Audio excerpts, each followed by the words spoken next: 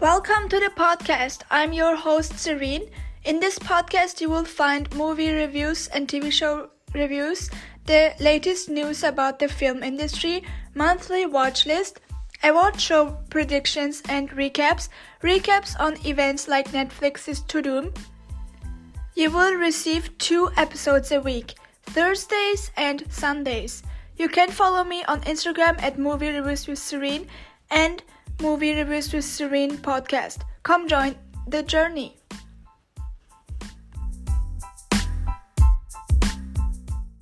Hello, and welcome back to another episode of the podcast. First of all, Happy New Year. And second of all, I am so excited that the podcast is back because I've been itching to talk about many things that happened over the past few weeks. So I cannot wait to literally talk like a waterfall because it's been a long time and so much has happened the last time we talked. And so I am going today, my agenda for today is one, I will be giving you a preview of what's coming in regard of movies this year. And I'm very excited about that, to talk about that finally. Then I'll be doing a review on What If, Echo, The Brother's Son, Saltburn, which I watched. And then I'll talk about the movies and TV shows I watched the first week of January and also during the holiday season. So, like I said, I'm very excited to talk about them, especially Saltburn. So stay tuned to that. Then also the Golden Globes happened. And as per usual, my predictions, most of them, came true. And along with the Emmys also happened. So my predictions for that came also true. So we're going to talk about that in the next episode, because if I talk about those two in this episode, the episode will be very, very long. So let's get started and talk about What If Season 2, because we've got a lot to talk about that season. Before I talk about What If Season 2, because I forgot to add that, I won't be able to release an episode in the first week, first week of February, because I will be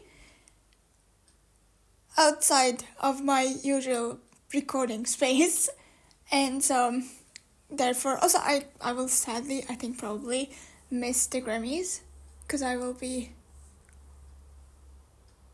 not home. And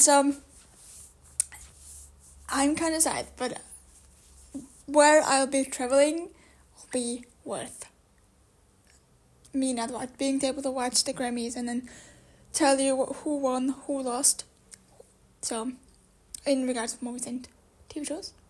So yeah, there's that. Also, so you will get an episode on.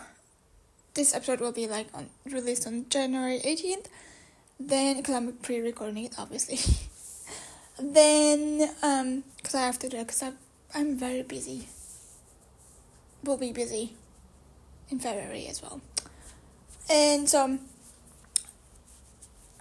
I'm very busy at the moment, so that's why I have to pre-record this episode.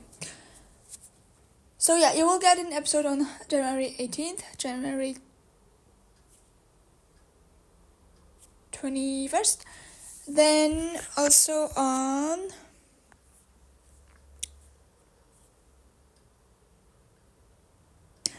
January 25th and January 28th, and then I will release an episode on February 8th, because that's it, Thursday. And on the 4th, like I said, I won't be home, so that would be a lot of stress. And also, the same thing goes out for February 1st. So yeah, it will be an absence, but I'm trying. Like I know it will be worth it, and like I don't know when the Super Bowl will be happening because I think the last one was February 16th, if I'm not mistaken. If it's that the case, I will be of course sharing which trailers we got. Spoiler alert: we'll get the trailer for the boys Super Bowl, the Super Bowl commercials. I'm so excited.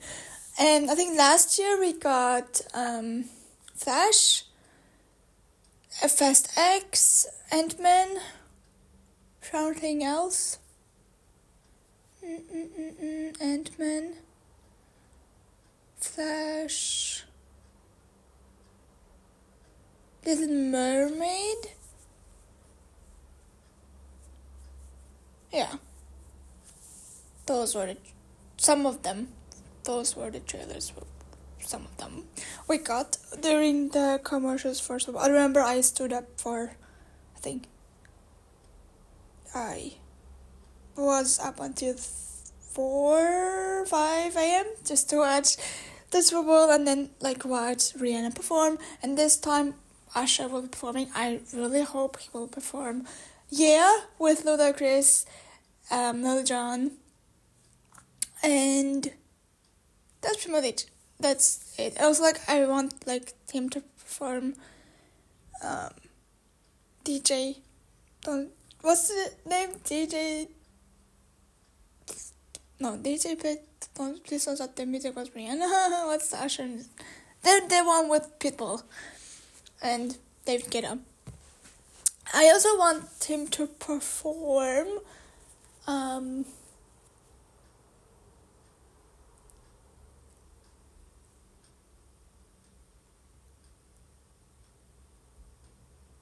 Like a Justin Bieber song, because I don't know, I really want to see that happen, but I don't think it will be happening. But we will see on, I think, in the second week of February.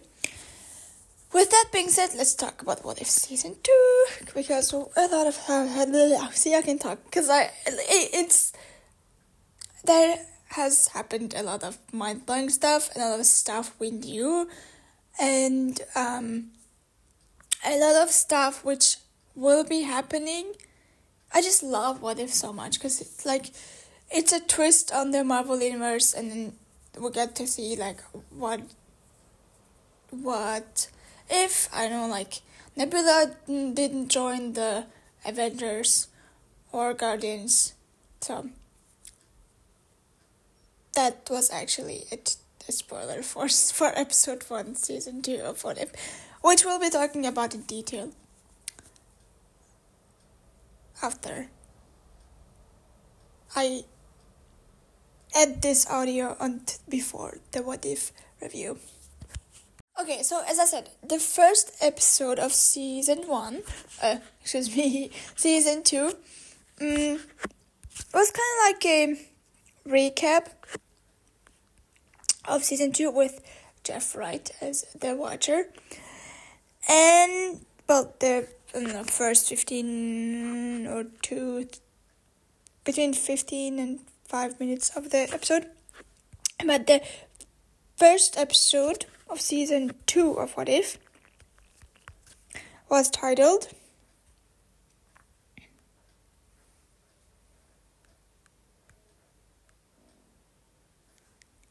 What If Nebula Joined the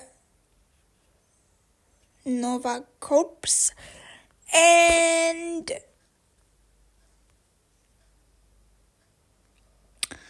how can I say it without spoiling? So Nebula didn't join the Guardians, but she joined the Nova Corps. And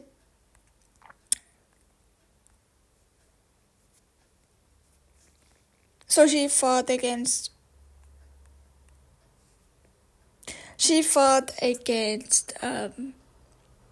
other species in the galaxy. And I really like that because, one, the possibility is just was very interesting. Because, the galaxy, the Guardians consider, along with the Avengers, consider Nova Corp the bad one. So now, like, Nebula had joined them instead of the Guardians. And then, so she was considered, like, evil, but she wasn't evil. And then, another thing which was really interesting was that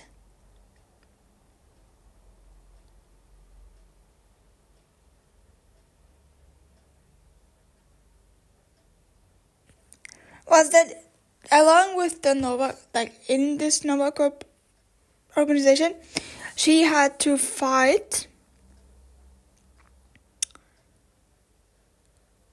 or like more like prevent that Ronin and his force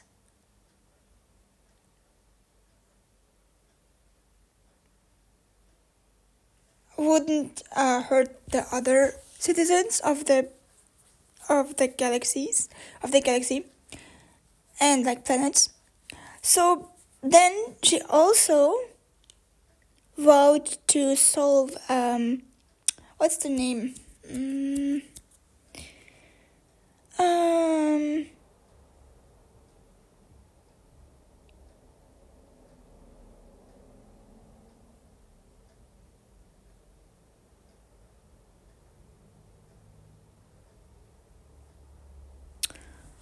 The one who died in season 1.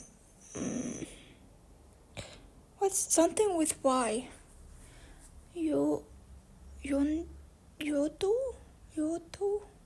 Ah, Yondu. So she has to like reinvestigate in Yodu's murder because we as the audience know that he was killed, but no, Nebula doesn't. And so her quest, or that trial should I say, leads to a meeting with very surprising individuals and, should I say, surprising allies. I don't want to reveal who those humans are, but I screamed because I wasn't expecting that to happen. And also, like, obviously, as a What If series, there's always this cliffhanger, so that was the case with the first episode. And I really enjoyed it as a really good like a pilot of the second season of What If. And also it was nice hearing Jude Law and Taika Waititi. Obviously Jeff Wright is about, you guys know I'm a very huge fan of Jeff Wright. And like hearing all three voices again, and also it has to do something with a specific time stone, or should I say a specific Infinity Stone. Yes, I said I unfortunately have revealed that it was Tesseract. It was a time stone from Loki. So that was like Nova Corp. Like that was the first episode. And there was this cliffhanger. And in the second episode, this was where a version of the Marvel Universe where Peter attacked Earth. He attacked Earth's heroes, and he didn't join the Guardians.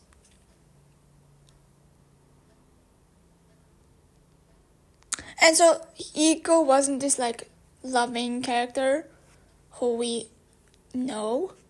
He was in the Guardians of the Galaxy's trilogy, or has been. So they combine forces, or basically it's like this master and what's the word? Master and student relationship. So Ego raises Peter to be filled with hatred towards the earth, feeding him false information. And this also takes place in 1988. It's important, and I'll reveal why. So also they go back to Earth. Peter goes back to Earth. He's filled with hatred, and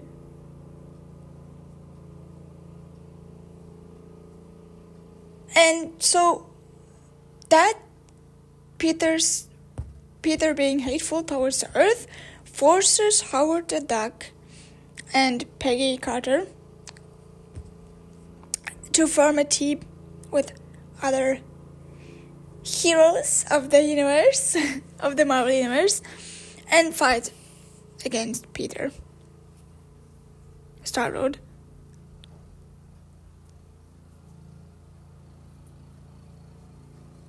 And so they call themselves the New Avengers.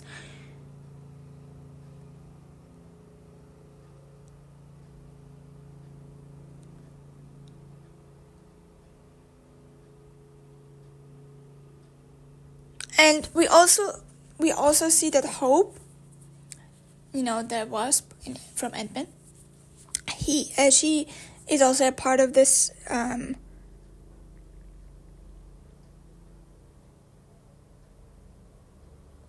they're hoping she's also a part of these Avengers, but kind of semi part. So her father, Hank,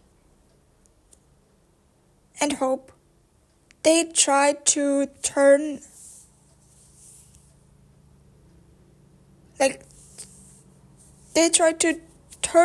Peter. So Peter he's kind of brainwashed a bit. So she tries to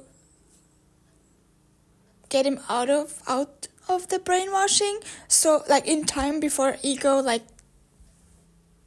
overwhelms or Ego destroys Earth. So they are successful with it. That I can say.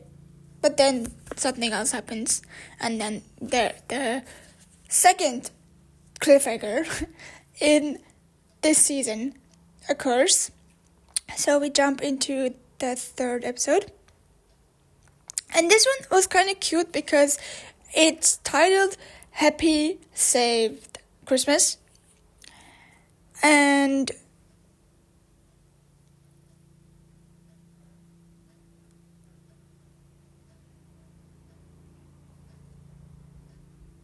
so Tony Stark's enemy,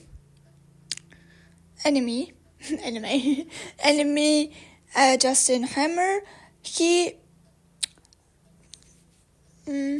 let me think. So Happy and the other employees, they throw a holiday party at the Avengers Tower, but that kind of is interrupted because Justin Hammer, Stark's enemy, he comes back, and then he also the Ultrons help.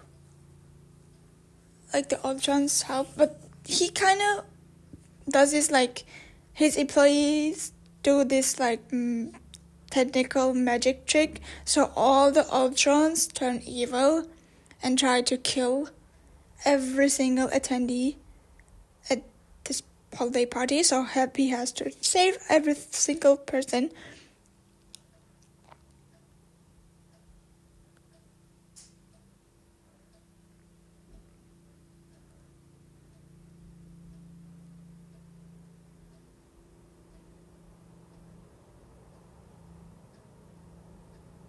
And so Happy and Daisy and Maria Hill, they try to stop Hammer,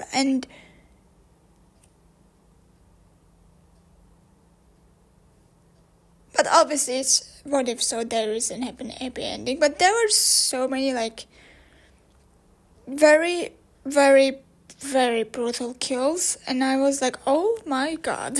I wasn't like expecting some of the kill. It was very brutal, even though it's like an animated series.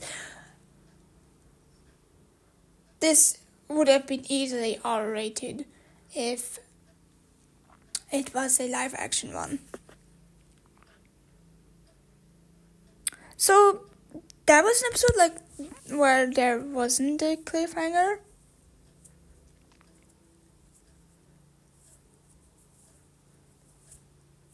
And then we go to episode 4.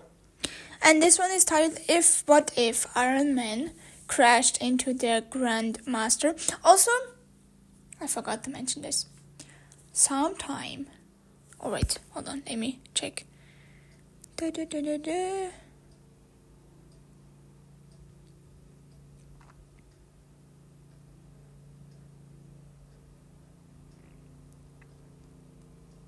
Okay. Excuse me, I was about to spoiler you. So Tony Stark,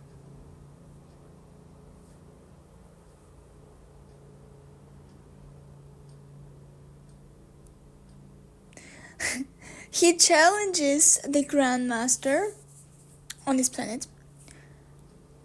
Not Earth, but like the Grandmaster's planet. For a death match. And like, just to think about that, like this possibility is so much fun. As someone who enjoys mixed martial arts, like watching mixed martial arts. And so we also like see obviously Tony in his Iron Man suit, but that doesn't really work. So he has to like fight in other ways. Also, the Grandmasters, like, I forgot the name of the planet, but it's Sakaar.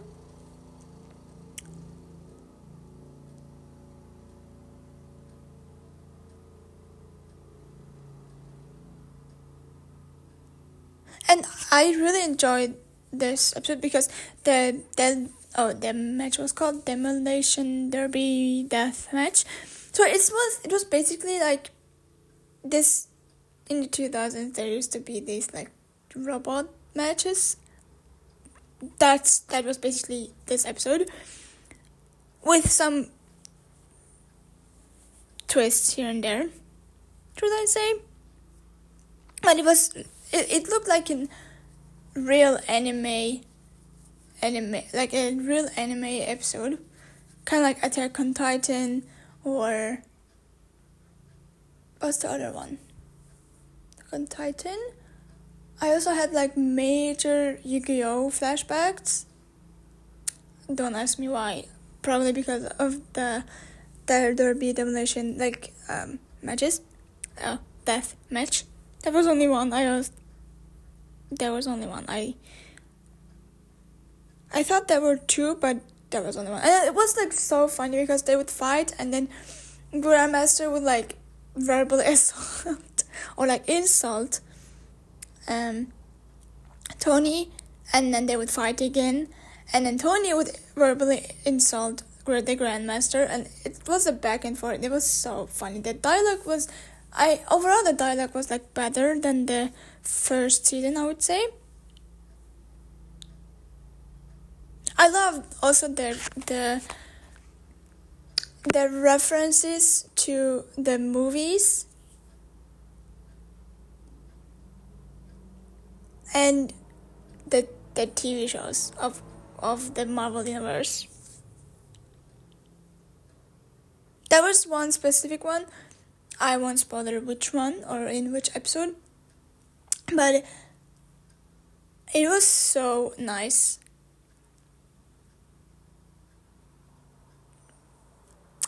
I mean, it was so nice. Like I almost like spoiled it, but it was so nice to revisit, even if it's just a line, but revisit that memory. So also the that one, but like if you watch the season you will understand what I'm trying to say but not to say at the same time. But it was really nice to going back in time and revisiting that. Also like hearing Robert Downey Jr.'s voice as Iron Man and seeing the suit again was very, very emotional for me.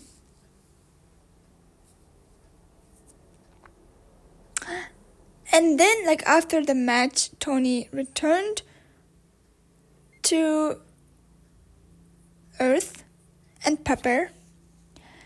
And obviously he won the match. Like, if he had lost, he would have had to give up his new suit and armor. And he would have been the prisoner of Sakaar. Thankfully he won, but it was really funny. It was like I have to say this was probably my favorite episode besides the upcoming 2 episodes, because those were like mind blowing. Even the possibility of a certain person coming back and then a certain organization coming back. I really enjoyed that episode.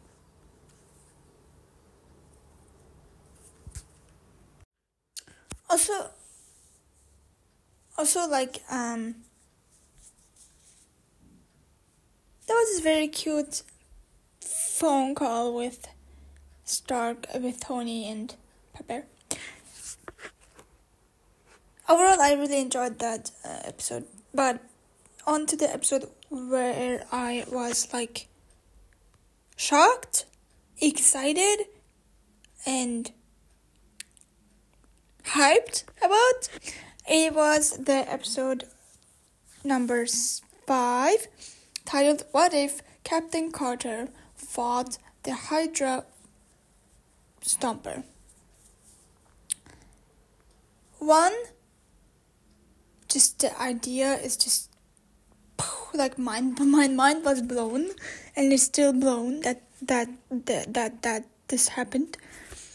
And 2, you will never ever guess who the Hydra Stomper is. Of course, I won't be spoiling it, but if you have watched Captain America Civil War, Captain America 1, and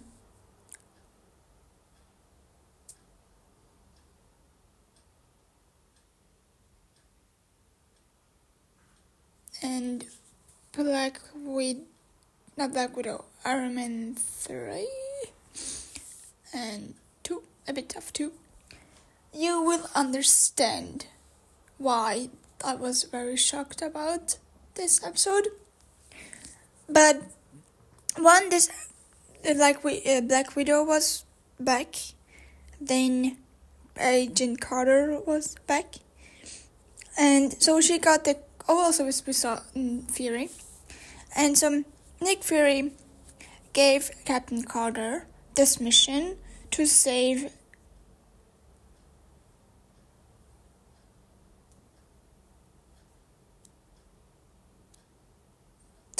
like Captain America,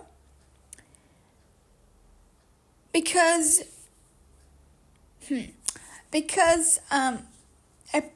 we found out that later, but like Hydra, like the Nazis and those humans, they had brainwashed Captain America, so he didn't know who he was, and he didn't know that Captain Carter and him were like a thing back in the 80s? No, 40s, 50s. And so one quest of Captain Carter is like trying to save Steve because it was very dangerous to be, so I don't spoil anything. And our second quest was that obviously she had to stop the Hydra and the Hydra Stomper. And also we also found out that Peg is still alive, but it also has a twist because like in this first season, we thought she had died, and come to this season, she was just sent to a different century because when she tried to save Steve and stop the Stomper, we found out that it was a different universe, and she was like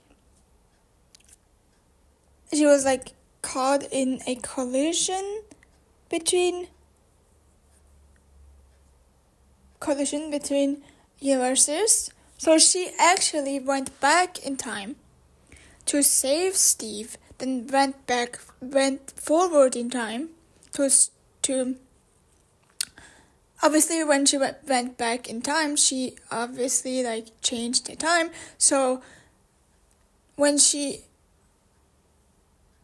went forward in time, she found out, she went to the 21st century, and so obviously she saw Steve again, but he wasn't the Steve she had left. So to get her super soldier serum.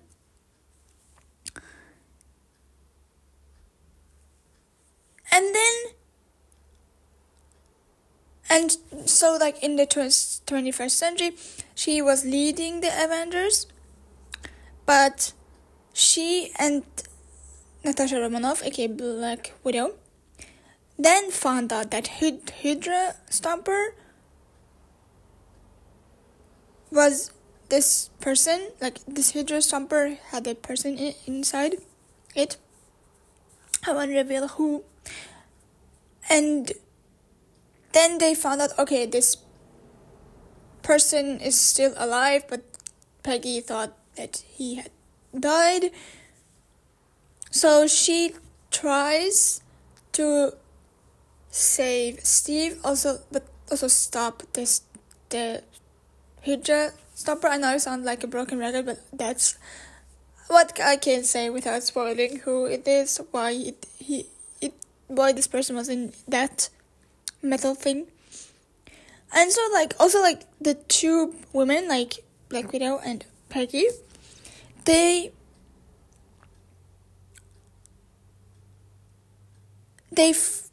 want to investigate in why Hydra is back and who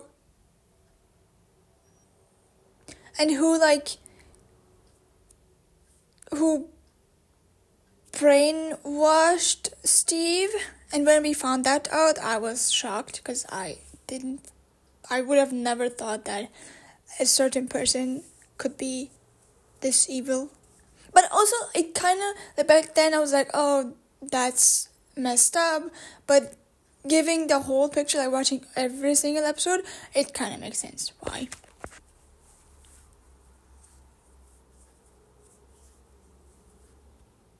So I really enjoyed seeing the possibility of that, Hydra being back. And it was also very emotional because obviously Steve does remember Peg, but Peg doesn't remember Steve, and then they kind of talk about what happened between them and all their favorite moments. And obviously Peggy doesn't want Steve to die, so she tries every single thing in the books to save Steve along with the Avengers, because obviously they know about it, and because they travel like back in time with her. And the Avengers, there was this very funny scene with Hulk, and so like obviously like Bruce Banner tries to help Steve remember what happened to him, and then as we like have all known, he obviously does it in the third act of the episode. So that was really cool to see like all the Avengers again, and then them like coming together for this bigger picture, meaning saving Steve. But also they kind of like it's kind of revealed why Nick Fury did what he did.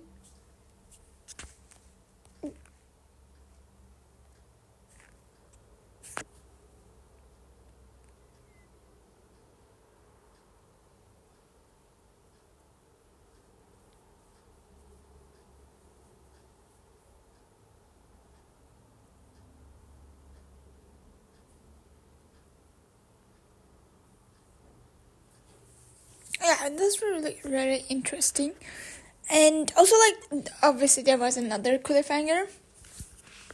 So, with the cliffhanger, we just jumped into... also, excuse me, after...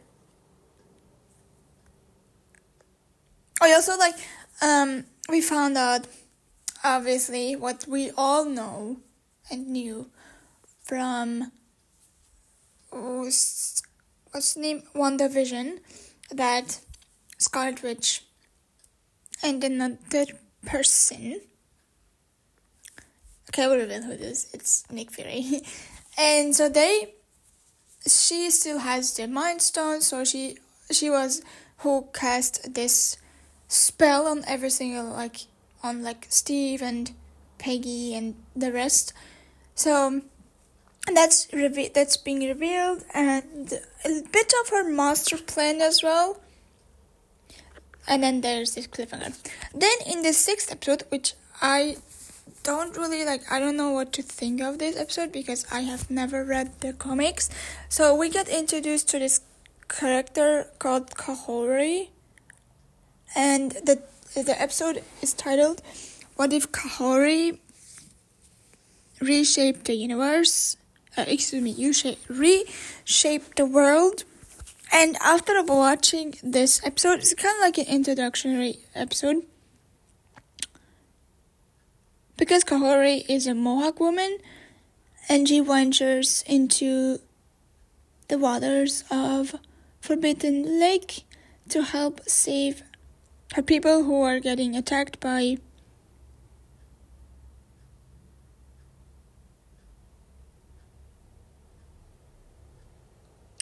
individuals who want to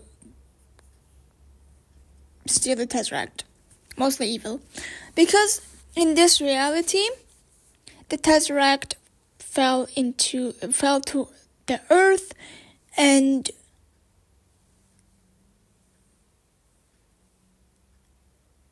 it imbued a Mohawk girl, that's Kahori, with power, which she used to fight the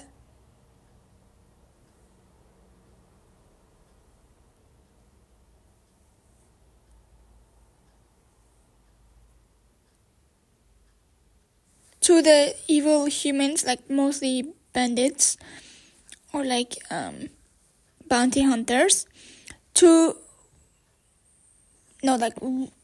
they were trying to plunder and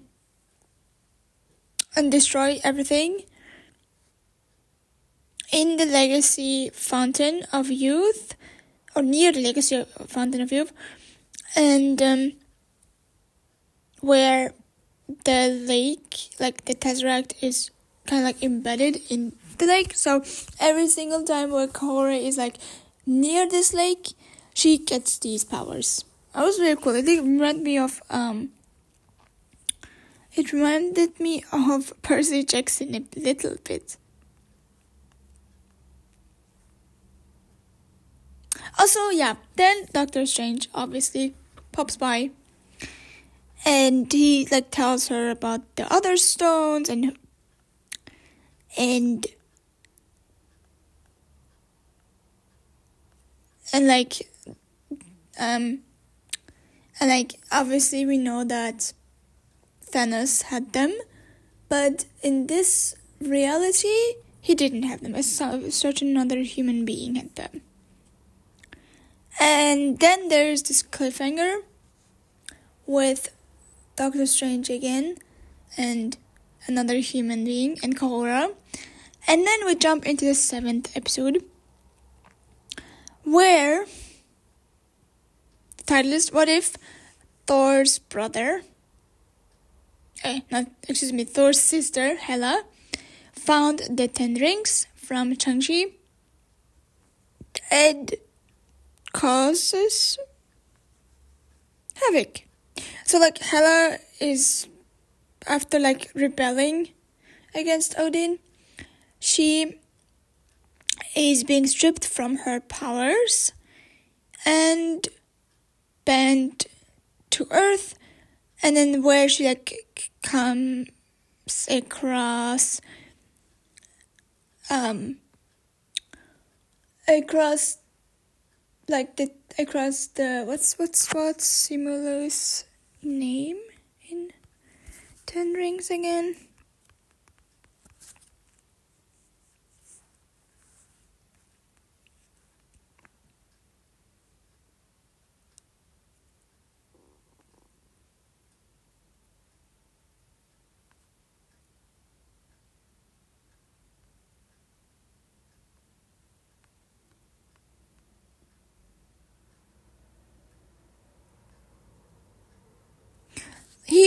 She comes across the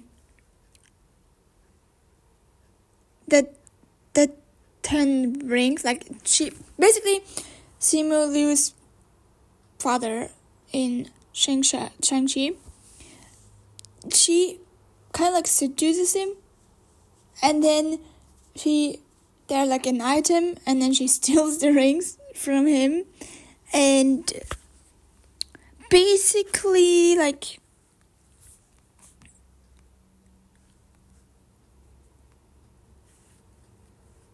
she basically like goes back to Asgard and then uses the rings to hurt her father and his staff, and then she kind of like gets the crown, puts it onto her head, and then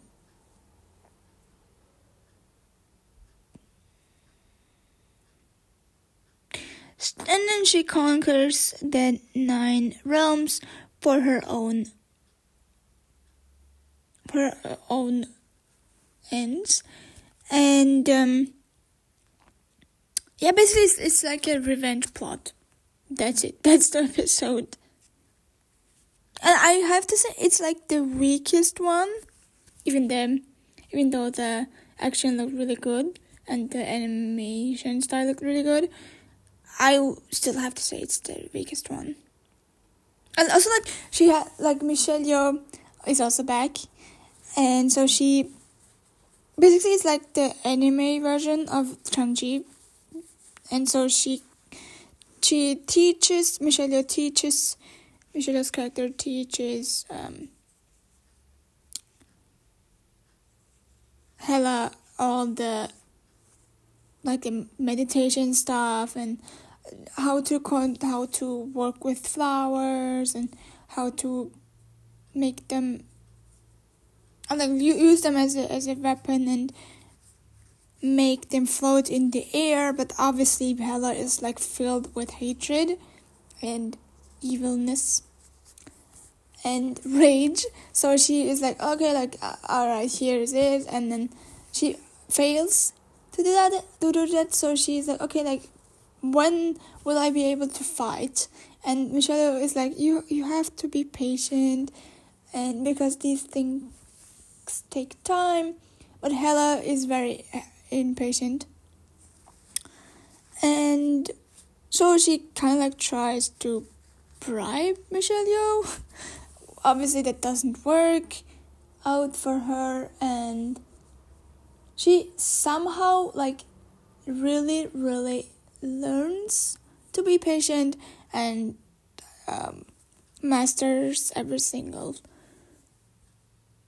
process before she can use and deal with the rings.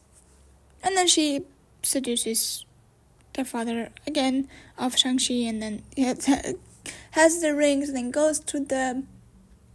goes back to Asgard, and then confronts her father, and then he finally, before hurting him, Odin finally sees what her potential has always been, and then he's like, okay, like you can have the crown, and then she puts the crown on, and then the episode ends. So that was that. I have to say it was the weakest one. And then in the 8th episode, which is titled The Avengers Assembled in... What if the Avengers Assembled in 1602? We then found out the real master plan of Scarlet Witch. And we also find out why Nick Fury gave this mission to Peggy, like to travel from universe to universe.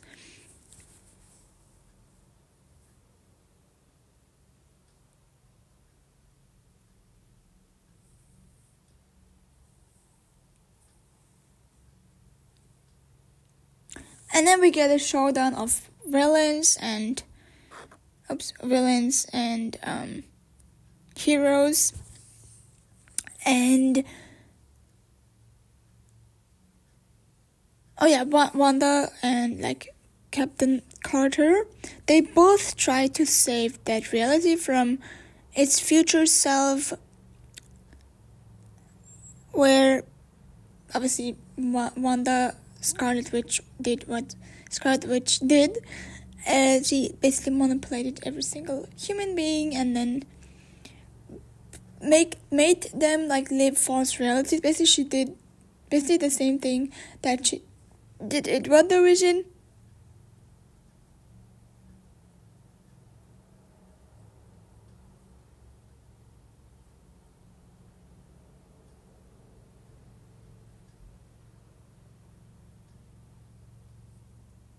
And then she teams like Captain Carter and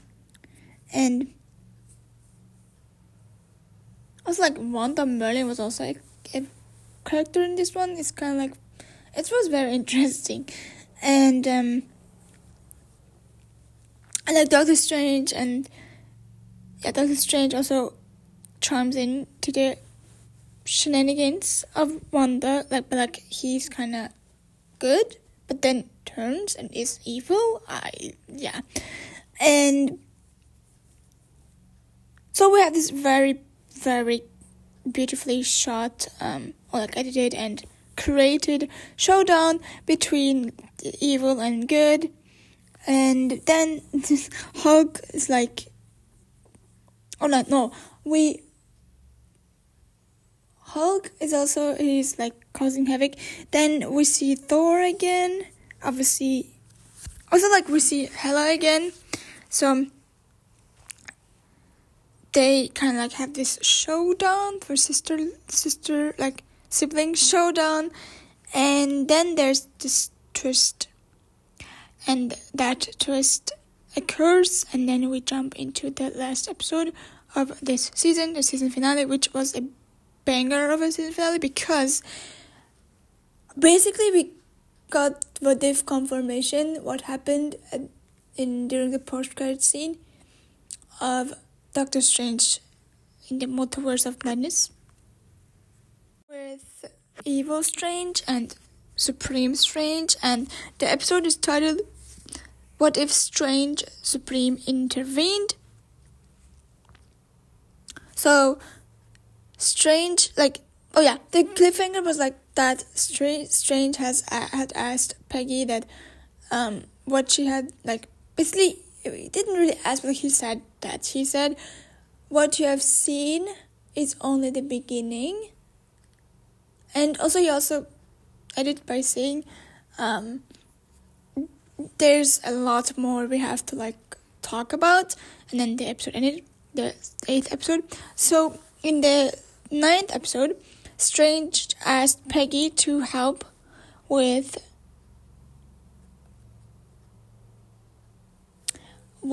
like, we later found out that Evil Strange and Supreme Strange came back. So with like those two, but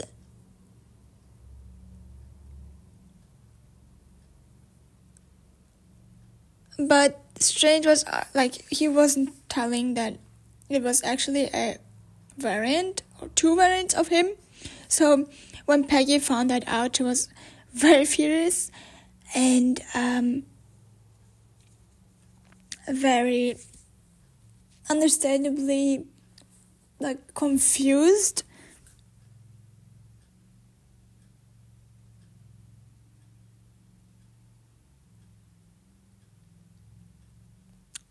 And also another person they have to fight against was Kahori, because she was going on a rampage with the powers of the Tesseract, and which destroyed her home world. And she also was threatening the multiverse, and so they have to like form a team out of our heroes and stop her. Even though like the Watcher he like warned them, all of them,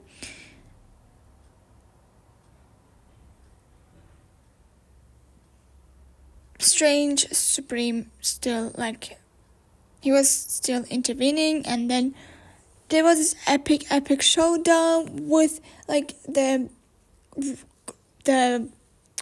Mind Stone being playing a big part in this showdown. So every single scene after the showdown was red, and it was really, really cool, like from a color grading perspective. And there was obviously another, like there wasn't a post credit. I thought there would be two. There wasn't, but it was like, I can't talk. I like, it was a worthy episode of a season finale. And I honestly cannot wait for What If Season 3. And it was so good to be able to watch this series again after 2 years, I think. Yeah, 2 years of no What If. And giving, like, I am convinced that especially what happened in episode 5 and 8 and 6 will play big parts in the upcoming movies and TV shows of Marvel this year, next year, the year after that, especially in Captain America's A New World. I am convinced that we will see some shenanigans from this season, because we did see some shenanigans from last season of What If in Doctor Strange with the different Strange variant and the evil Strange and the zombie Strange. So I am curious to see how many situations from season 2 of What If will actually factually will be happening in the live action TV shows and movies of the Marvel Universe. And that was my review of What If. Like I said, it was so good. Even the Kahori episode. That one was really good. But like visually, I don't. It was like I felt like a filler episode. But then after watching like the 9th episode, I understood why it had to happen. Like why Kahori was introduced to us. And also she is the first, well, not the first, but like semi-first, because Indian Spider-Man also counts, but like she is the first like Native American / Indian female character of Marvel. And in a Marvel Cinematic Universe Cosmos character, like a comic book character. So let's talk about Saltburn, because I have seen so many critics saying it's so bad, and I've also seen some critics and people talking about it that it's good. And I have to say, one, it's by A24. You know I love this movie company so much. So I would say, or have to say, that I didn't like it. No, I'm just kidding. I loved it so. I enjoyed it. I was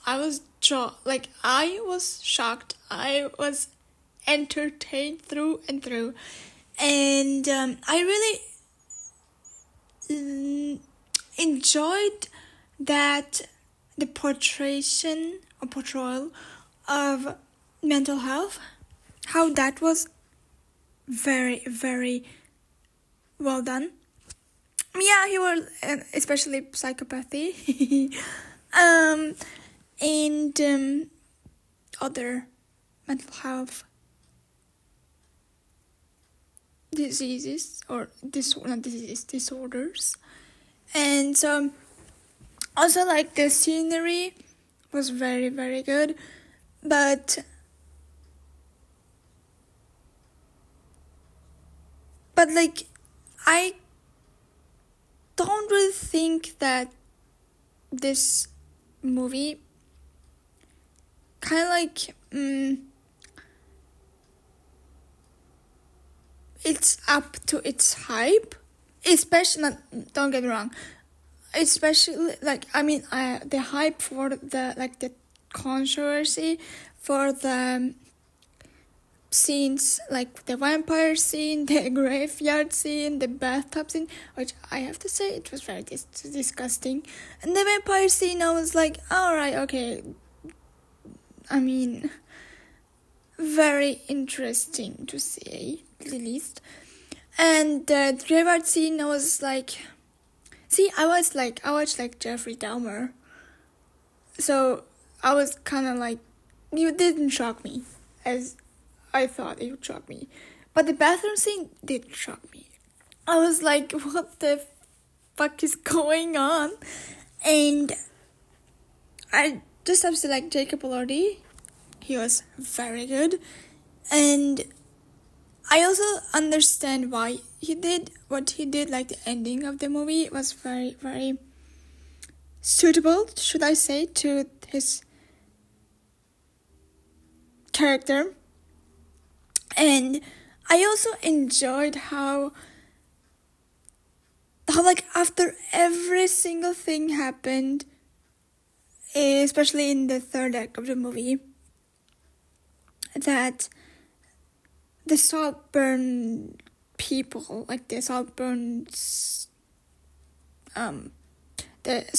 estate residents, could just sit on a table all together and have a meal, knowing what happened a few nights ago in the span of the movie, a few nights ago, a few weeks ago, a month ago, and I was just like in awe, weirdly in awe, because it just shows us, the audience, that they just don't give a fuck. They are just old money and are just like kind of like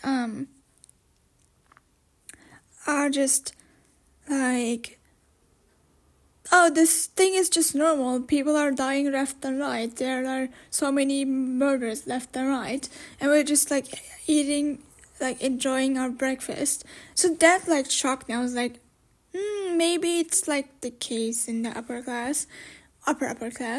So I don't know. That was, but I also like enjoyed the scene where you slowly see that Jacob Elordi's character actually doesn't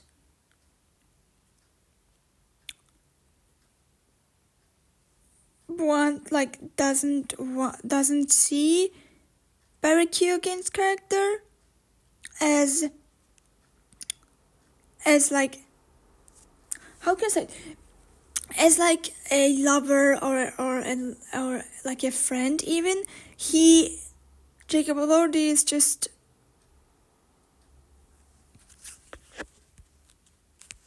his character is just I'm trying to think of the of the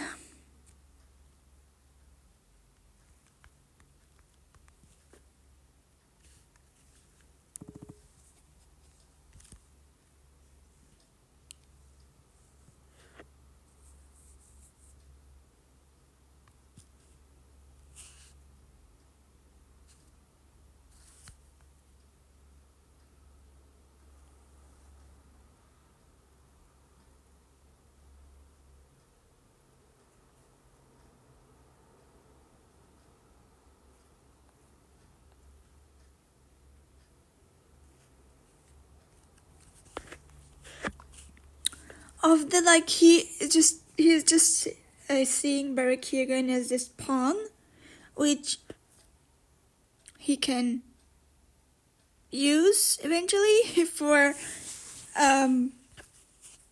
should I say like for exploitation, intimate exploitation, for this. Like this movie really gave me Get Out vibes, and like Barry Keoghan was not Barry Keoghan. Oh, right, am I mixing up? Who is the psychopath? It's Jacob. Okay, so like Barry Keoghan is just like this normie, should I say, not rich person who got like this opportunity to study at Oxford, and he then meets like Jacob Elordi's character, who is this rich person, doesn't know what to do with his money, and he invites him to Saltburn, this estate, but night after night after night, there's certain things happen at this estate, and but to Jacob is just something normal, and he kind of like allures Barry Keoghan's character into like wanting to become him, because like Barry Keoghan is like so fascinated, so obsessed with Jacob Elordi's character that he slowly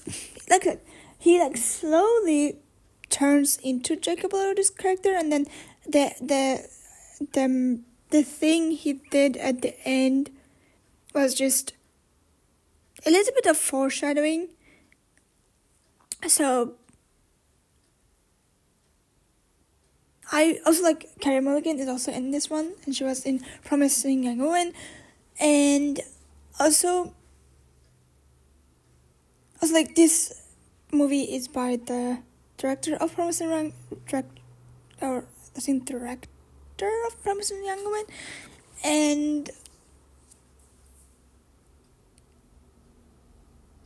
it's I have interpreted as a metaphor for so many things. One being queerphobia, two being like the ever-growing distance or ever growing like space between the upper class and the lower class, and how fucked up they actually are, and like how none of that actually is like explainable or like justified. They are just bored and rich, and they have very questionable rituals, and also like racism is also a part of that. The metaphor I have interpreted along with like how far a person can take an obsession, or like how far is too far in this case, and what an amazing actor David Capaldi is. I can't wait for season 3 of 3.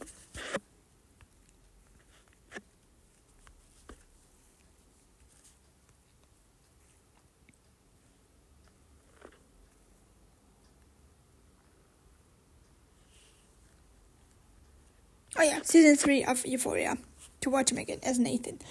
But yeah, Saltburn, it was an experience. It was a roller coaster, and a very shocking one at some point, like less shocking one at one point. And I am convinced not many people will enjoy the ending, but also like some scenes were kind of like unnecessary to my taste, and nevertheless it looked amazingly by like visually, cinematographically, and if you want to watch it, you can watch it on Prime Video, and then like be shocked, but don't watch it with your parents because it's very explicit.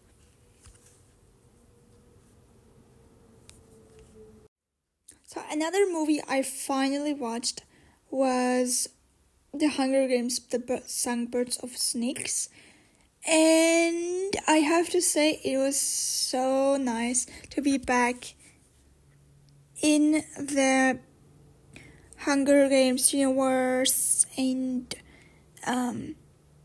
like now we know why Snow was a tyrant, and we like found out many new many things about his.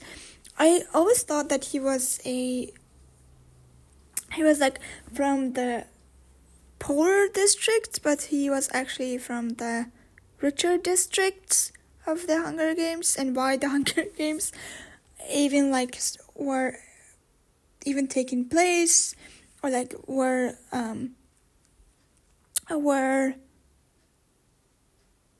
created, founded.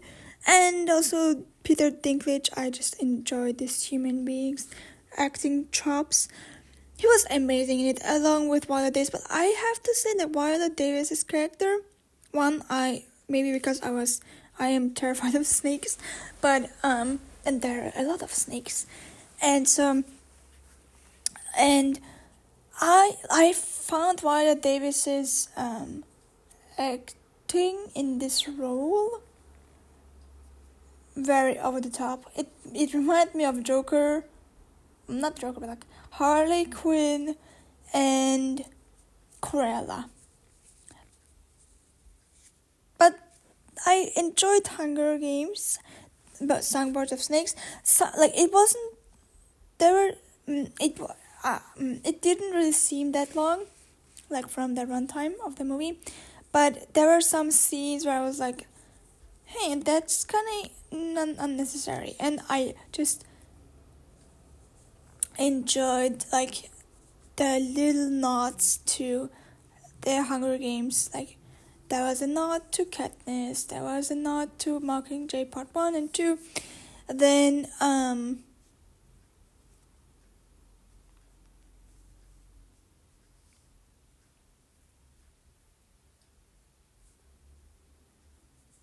I also enjoyed like the arena scenes. I wish there were more.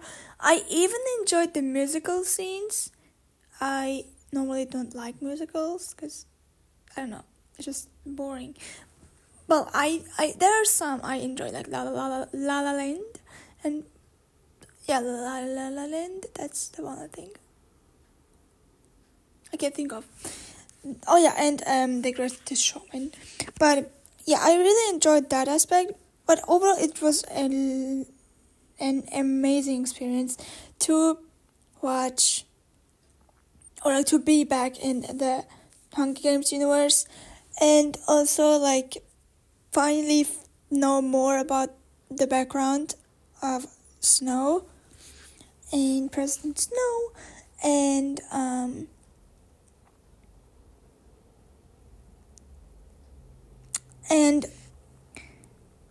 and the love story between Snow and I want to say Katniss, but that's not right. What's her name again?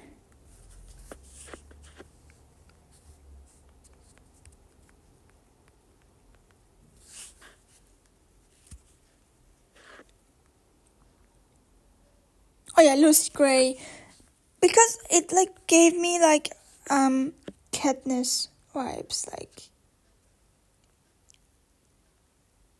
and I enjoyed that. I also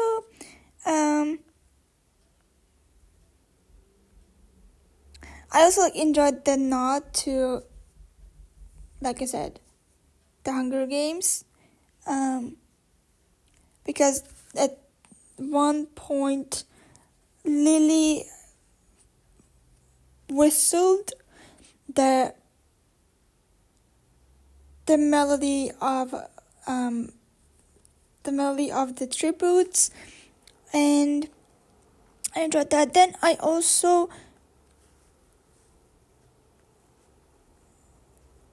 like enjoyed the fight scenes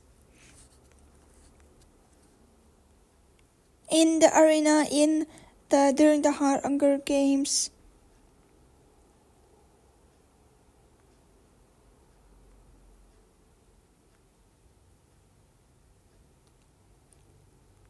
I wanted to see more of Hunter Schafer, but she was really good as Snow's cousin, Tigress.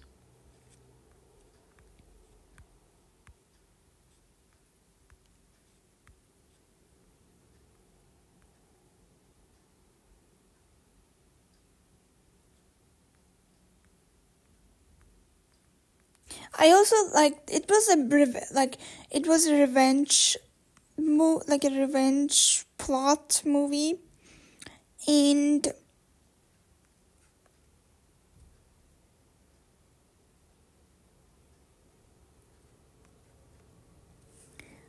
but also like a love story, and I enjoyed both stories. Like I enjoyed the love story and the revenge story, and especially when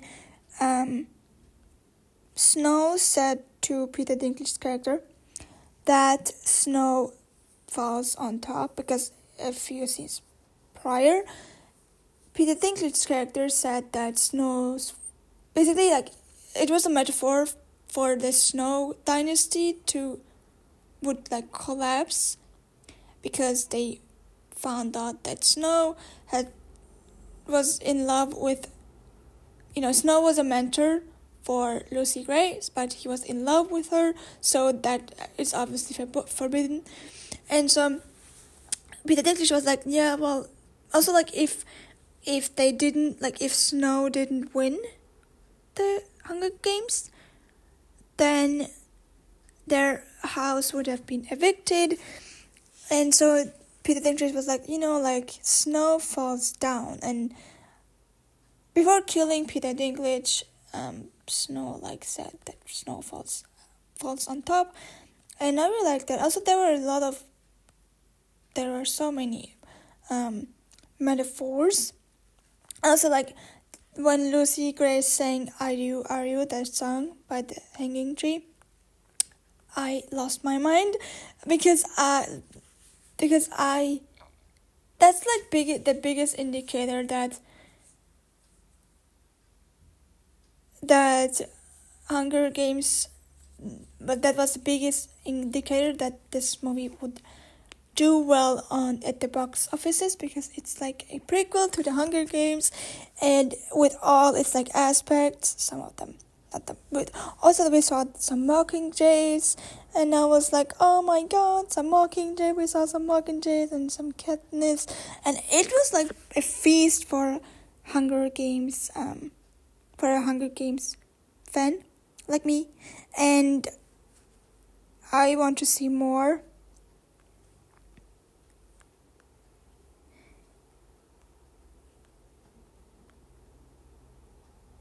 And I am hoping that a few Oscars will be given to Lily, not Lily Gladstone, Lucy Gray, Rachel Zegler, and Viola Davis, and Peter Dinklage, because both of them, also like Snow was also really good.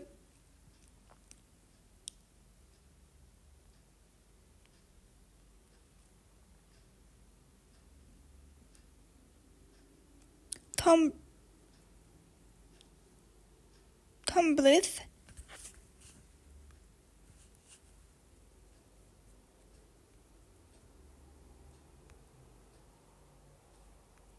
So I'm very excited for the Oscar season, and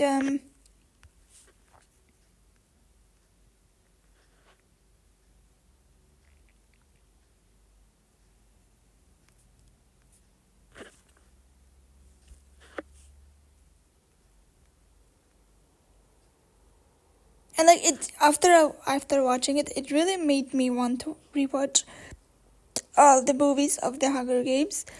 And so also like I loved the violence in this movie, and there were some jump scares, especially with the snakes, and some other jump scares as well. It was basically as if you were watching the first installment of the Hunger Games, but without Katniss, a part of it. And then another part of that was like just Snow's story, and why he was evil. He wasn't even evil at the beginning, but then he was made to be evil. And that can be a metaphor for a lot of things in this world.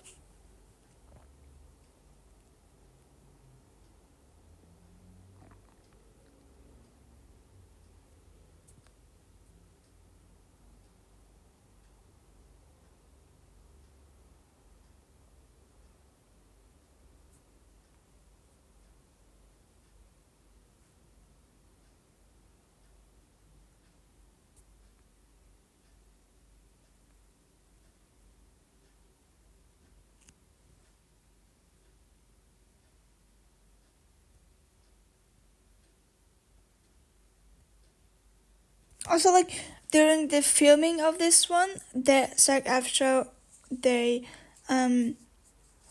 allowed for the actors to film, and it was, even though it was like during the SAG-AFTRA strike, but also like a lot of the probably I think 95% was shot in Berlin, and it was really cool seeing like how they used like tunnels and other Berlin other places in Berlin in like and have changed its function and made it a part of the arena, and it looked so cool. And seeing like the host of again, and like the commentator again, even though without the female host, which probably she was my favorite character out of the, well, besides Katniss, obviously, but like in the original ones, she was my favorite character. Not seeing her was kind of like made me sad, but seeing him also kind of like made up for it.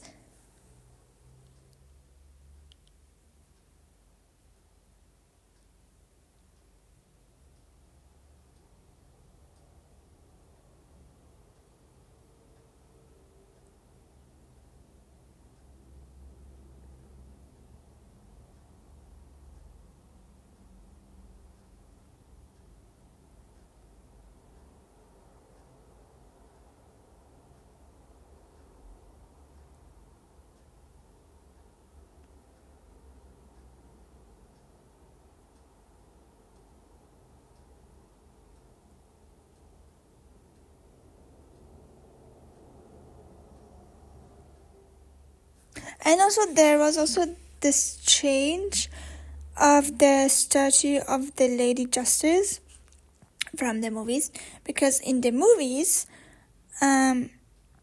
like in Catching Fire and Hunger Games,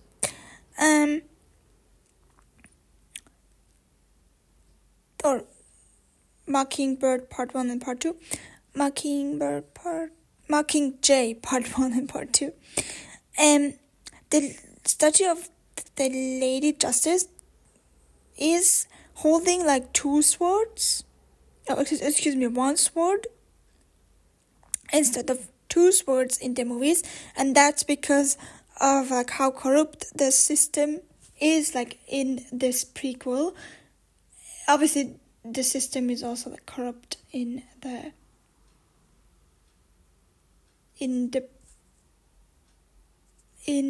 Mockingjay and Catching Fire, but in this one it's even more corrupt. And also I also enjoyed that it was a revenge plot, but also a plot of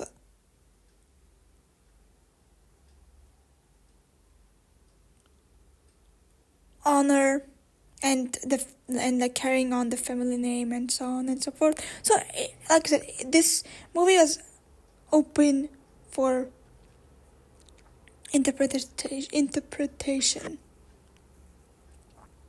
Like, I would say it was a good prequel, but I wouldn't say it was better than the first installment of the Hunger Games, even though it like felt at times that way, but it never like could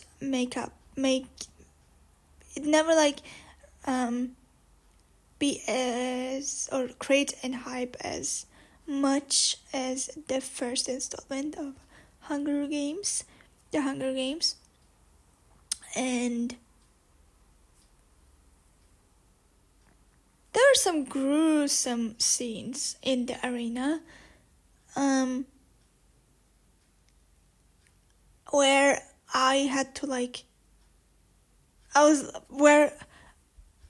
blink, or like I had to go back to a certain scene, because I couldn't believe that they actually showed it. So it was kind of like rated R-ish at times, but I still enjoyed it.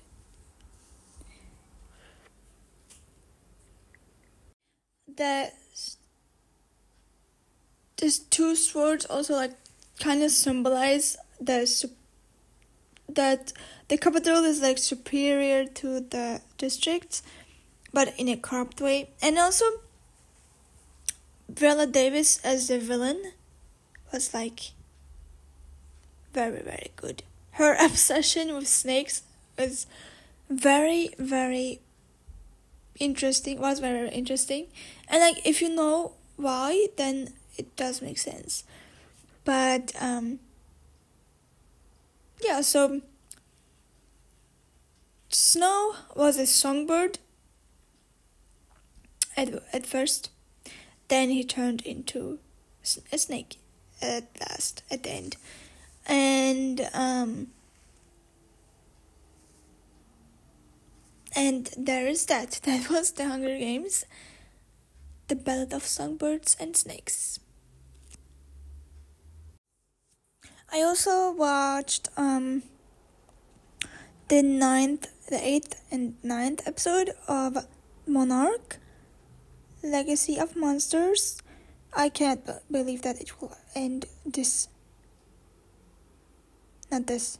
It will end in a couple of days. And I also watched the 4th episode.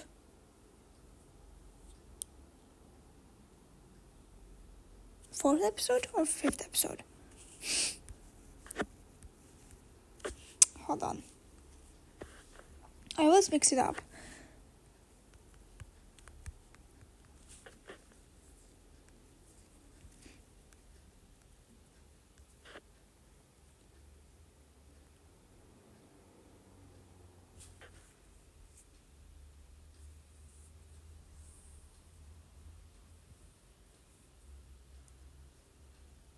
Oh yeah, 4th episode and 5th episode of Percy Jackson. And I have to say, like I said, it's a continuation of the movie. So right now we're like on the journey with Percy and Grover and Annabeth. I also falsely said that she was the daughter of Thalia. That wasn't the case. She is the daughter of Athena. So yeah, they're like on the way to Los Angeles with Grover, and Percy has stolen Zeus' sword, or what's the name? Blizzard sword thingy, Blizzard scepter. And so they're like getting they're like being chased by the half-blooded, but the evil ones. And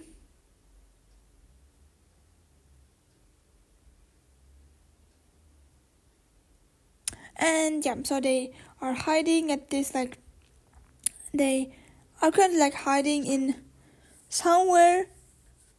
I think I remember the name, but like they're hiding in this building, which is kind of like this temple for Athena, and Annabeth, like, she summoned Athena, and then the episode ended. So yeah, I will probably talk about it in full length in a couple of weeks, but it's going great.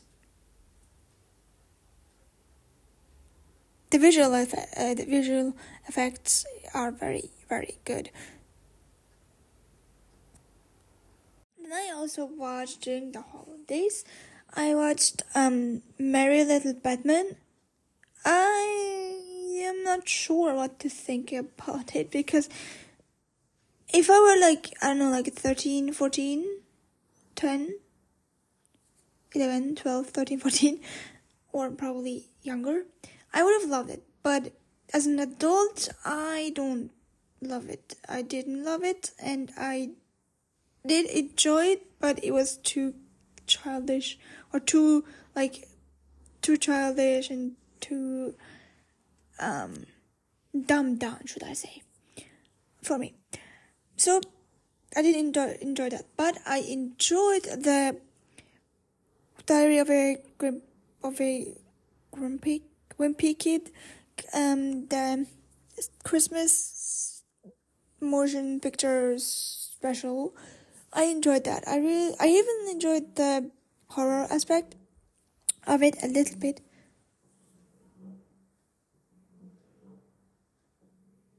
And I enjoyed that one. It was really nice to watch something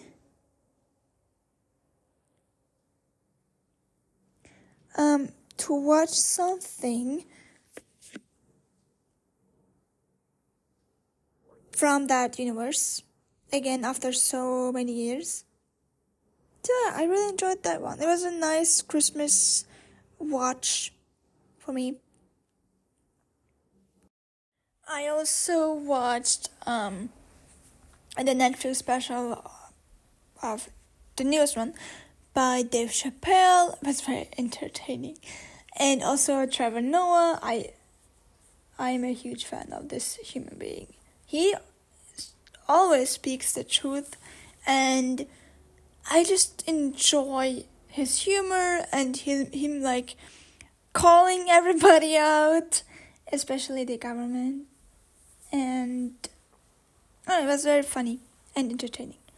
And then I also watched the one with the one comedy special with Chris Rock and Kevin Hart.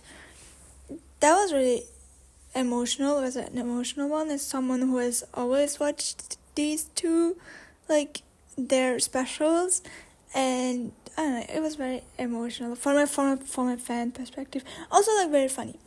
But then I watched this documentary on Netflix.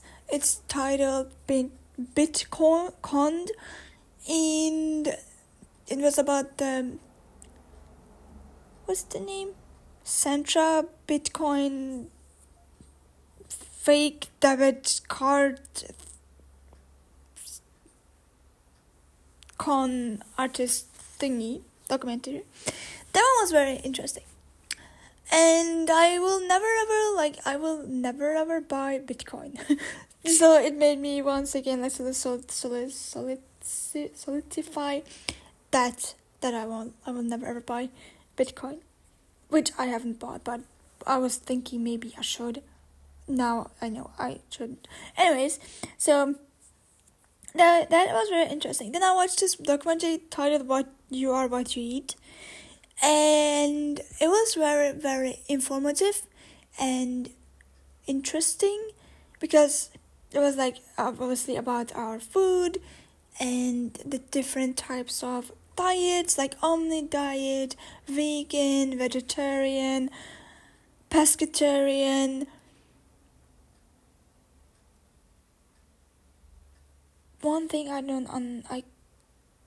can't remember the name of, keto, and so on and so forth. And I really enjoyed that one. And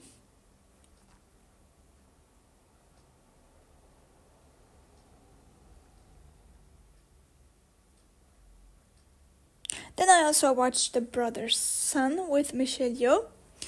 It was released on January 1st. Oh, no, January 4th. I'm sorry. January 4th. And I really enjoyed that. The MMA scenes were amazing. It's basically like the underworld. It's a crime thing and it's really, really good. I'll talk about it later in this episode. Then I also watched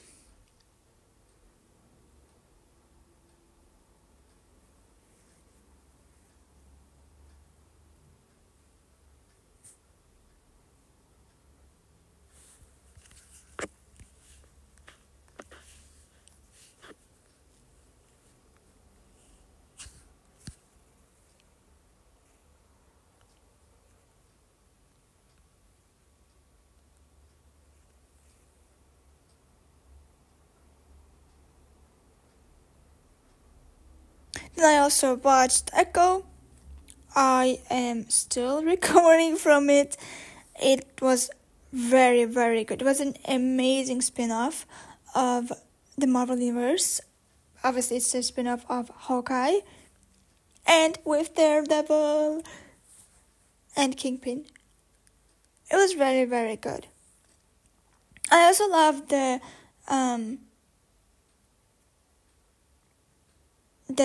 usage of the sign language, because most of the dialogue was in sign language, because Echo is like deaf, and so in order to communicate she uses sign language, and every single person around her knows it, and so many episodes were like filled with dialogue with sign language, which was very, very good, nice to see.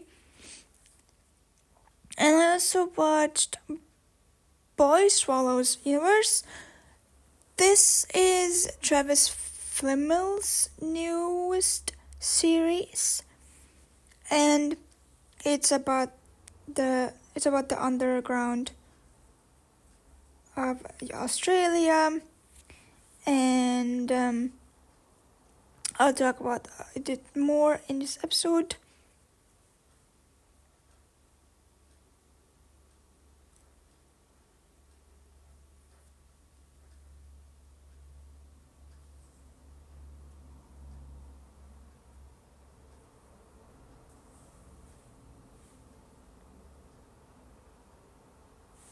And yeah, that's everything that I watched during the holidays. Obviously, the classics like Kevin, Home Alone, then Santa Claus, The Grinch. I also enjoyed the Bad Guys' Christmas special, and that was really cool. The one was very, very interesting. But Aquafina sadly didn't return for the role of Tarantula. Yeah, it was very nice and funny and entertaining and cute. Now I want to finally talk about what's coming in to the theaters this year and my highlights for this year.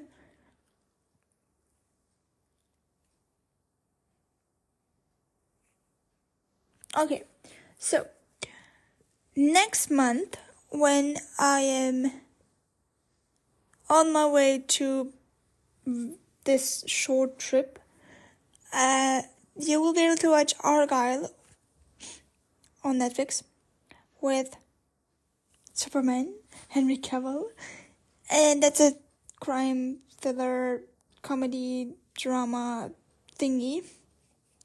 It's a movie, and I'm very excited about it. Then also 13 days after, because this one will be released on 31st, and so 13 days afterwards we will get the first Marvel movie. No, wait, is Spider-Man is Marvel and Sony. Yeah, kind of first Marvel movie, and that's Madam Web with Dakota Johnson. I don't know why I almost said Dakota Johnson, but Dakota Johnson and Sydney Sweeney. This is a Spider-Man spin-off, and about like another version of Spider-Man, but this time in like Spider-Woman. So then the one we all have been waiting for, Dune Part 2. I watched the first part again a few days ago, and I went to the cinema to watch a movie, and before the movie had started, we got the trailer for Dune Part 2, and I lost my shit. I didn't care. I lost it. I was so excited. I'm still so excited. Then we also got the trailer for the Zone of... What's it? The Zone of Iron? The Iron Zone? What's the name of the movie?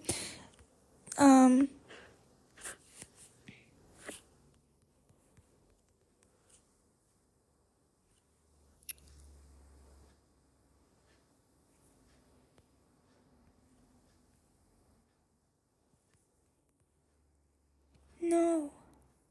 What's the name? The Zone... Oh yeah, The Zone of Interest by my favorite studio of all time, A24. And this is kind of like heavy subject because it's about this commandant of Auschwitz who his name is Rudolf Höss, and he lives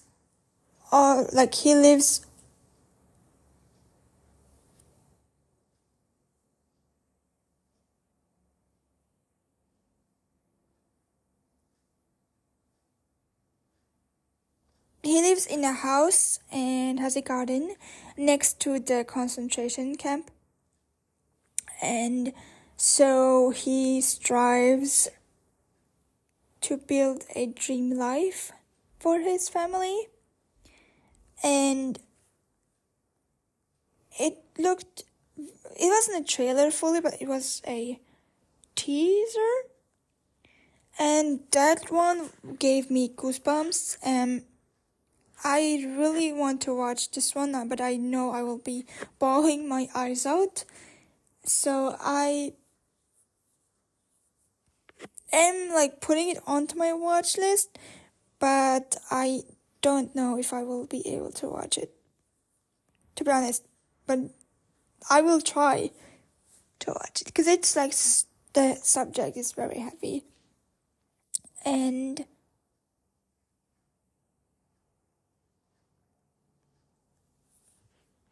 it's a heavy but necessary.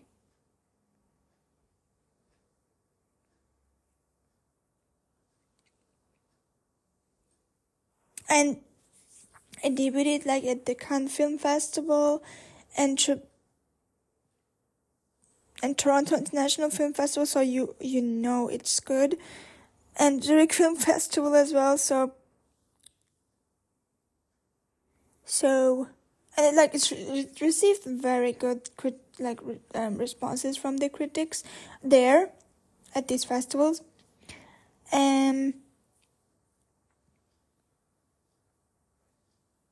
it will officially be released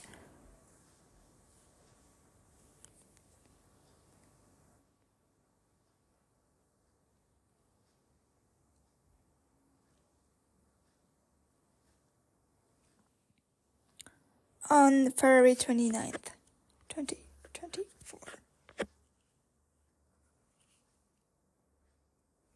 Also, Dune Part 2 will be released February 29th, the same day as the Zone of Interest, even though for the US you guys have to wait one day to be able to watch it.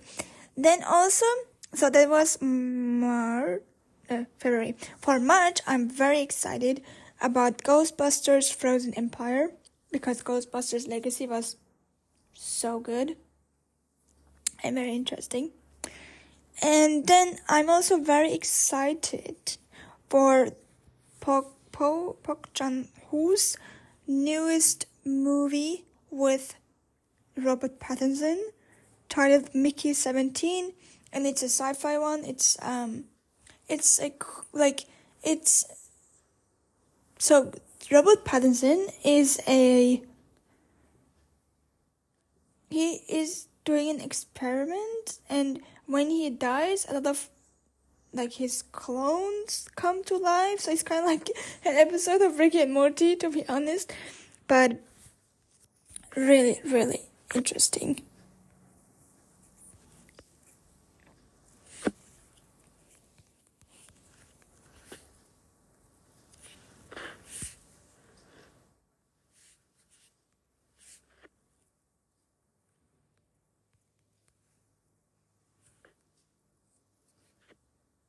And it's a sci-fi drama adventure one, and we got the first trailer and it looked very, very interesting. It looked like it stars Hulk, aka Mark Ruffalo, and Toni Collette, Steven Yeun, and it looked like Oxygen, but even more crazier, the movie. So I'm very excited about that one. Then also, probably what we don't know, but I hope and wish for, that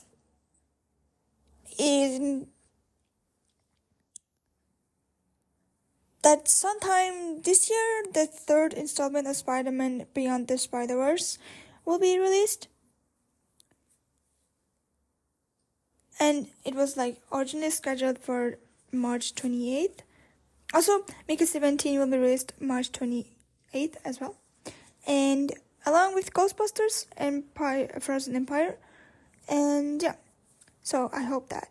But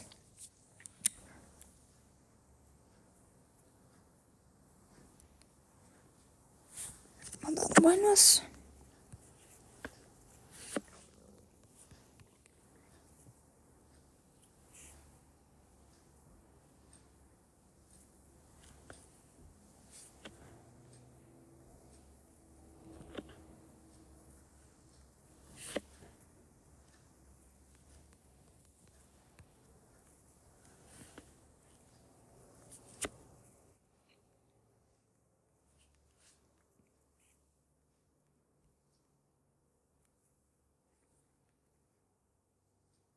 Oh, okay. So for April, I'm very excited about Godzilla X Kong. I really hope that we will X Kong, the new empire. I really hope that we'll get more fight scenes between those monsters than we got in Godzilla vs. Kong last year or the year before. I don't remember, but yeah. And also for April, we will get the second part of Rebel Moon, part 2. This is called the first one was called The Child of Fire. This is called the Scavenger. We'll see if they will steal more from Star Wars and Avatar. Then also for April, I'm very excited for Civil War. And this is a movie.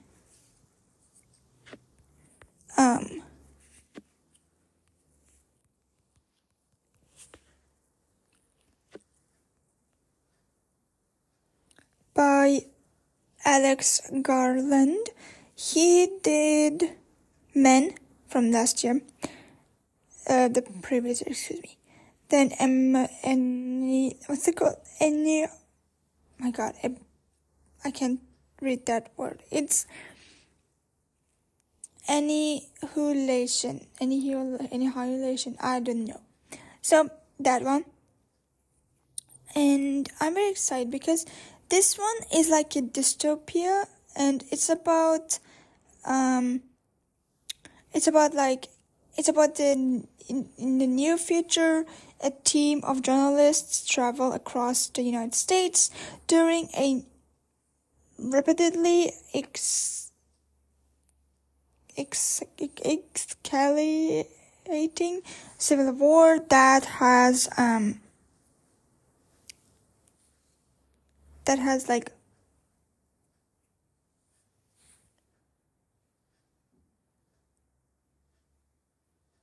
engulfed the entire nation. And the actors, Jesse Plemons is in this one,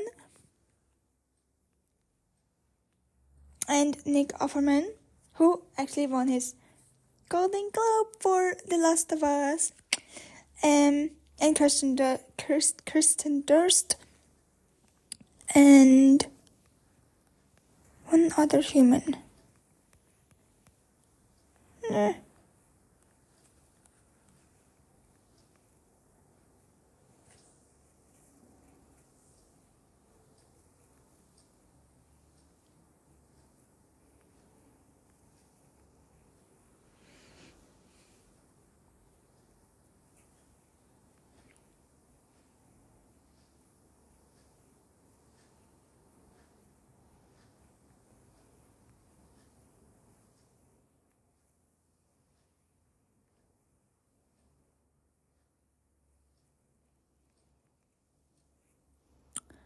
And Nelson Lee as well. He was in Ahsoka and Westworld.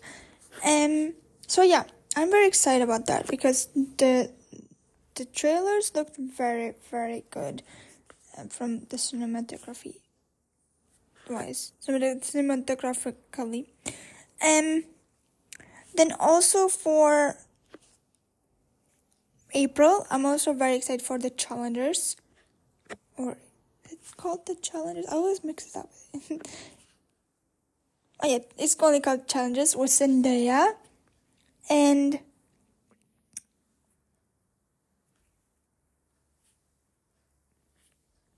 Mike Feist, and it's about this like tennis player who seduces, or these tennis players who like knew one another or each other when they were teenagers,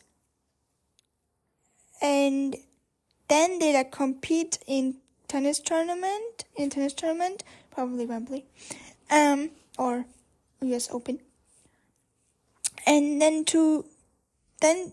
like they are competing to be the world famous Grand Slam winner. But then they fall in love, and then we have this like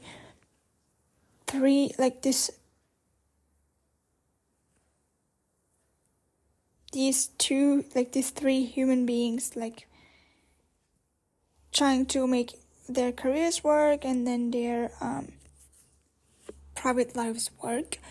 And Zendaya is the leading lady, and this is also like this actually happened, so it's based on a true story, so I'm very curious about that one. This movie, it will be released on April 26th. Then for May, I'm excited for The Fall Guy with Ryan Gosling, who plays the stuntman. But then the person who Ryan Gosling plays the stuntman for, he actually vanishes, and this is also based on a true story. So Ryan Gosling has to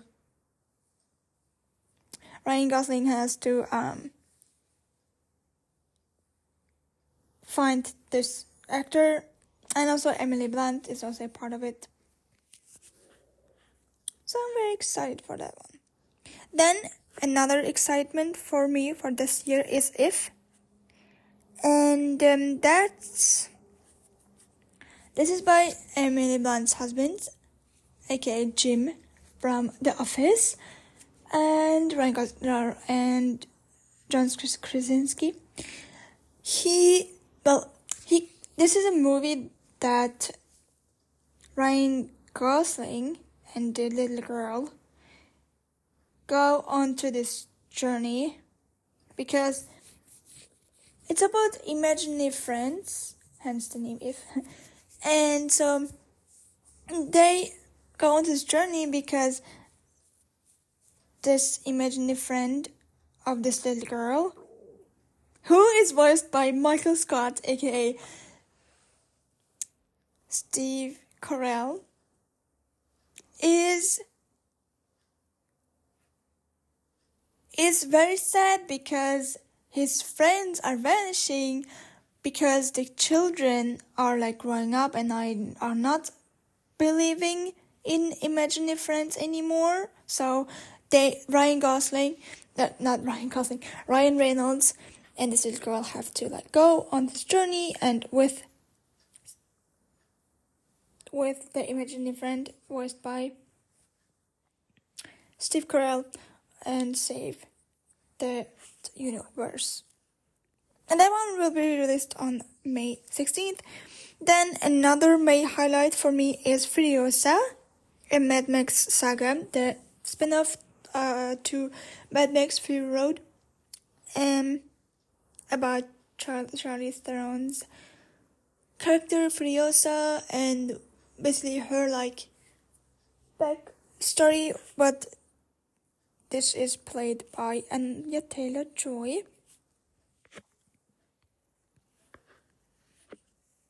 Honestly,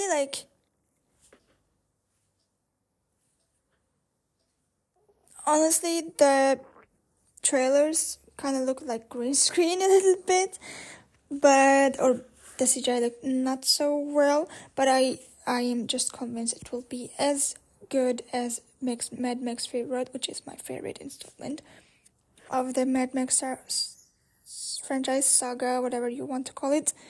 Also, Chris Hemsworth is also in it, and I watched the trailer, and I was like, I had to go to IMDb and see that the villain is actually Chris Hemsworth, and he doesn't really look like it. Like, it's so crazy that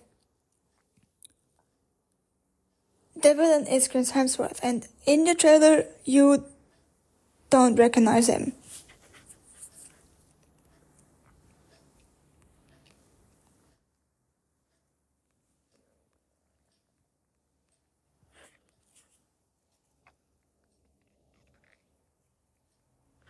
So yeah, that I'm excited for May. Also for May, but I don't know, kinda, I will be probably watching it just to I've watched it, but it's Kingdom of the Planet of the Apes. Yeah, that one will be released on May May 23rd. Also in May, on May 4th to be exact. Yes, that's the Star Wars date. Kung Fu Panda 4 will be released, and I'm so excited for that movie, and because like Tai Lung will be back, and Jack Black will be back, and Viola Davis is new, and Awkwafina is new, and I'm so excited for that one. Also in May, that's in May. In June, we'll get the John Wick spin-off, Ballerina, with Ana de Armas and Keanu Reeves as John Wick in it. I'm very excited about that one. Will be released on June 6th. Then also in June, on June 13th, we'll be getting the 4th installment of Bad Boys 4 with Will Smith and the other person, I forgot his name. Then also my highlight for June, also on the same day, we'll get the 2nd installment of Inside Out 2 with new emotions such as stress, anxiety, and so we'll get to watch Riley being in puberty, going through puberty. I'm very excited about that one. Then also on June 27th, we'll be getting A Quiet Place Day 1. That's prequel to A Quiet Place. Then another highlight for July is Deadpool 3 because of Wolverine, and this is the only movie which will be released by Marvel for 2024. Then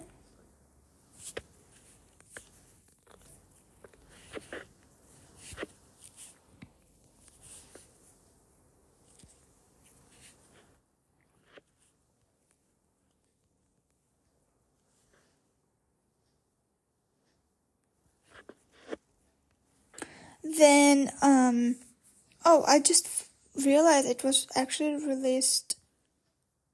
No, I thought it will be released on July 25th. Then Beverly Hills Cop AXLF. It's with Eddie Murphy, and it's supposed to come out in the middle of 2024. Then Borderlands, the video game adaptation, which I haven't played ever. I've never played that game, but I heard it's really good. Anyways, so that will be released on August 8th. And then Alien, another spin-off of Alien, titled Alien Romulus, will be released on August 15th. Then my highlight, it's not one of my highlights, but I'm kind of scared because I don't want it to end up as Morbius did, but Kraven the Hunter with Aaron Taylor Johnson will be released on August 29th. Then my highlight is Beetlejuice 2. It will be released on September 5th.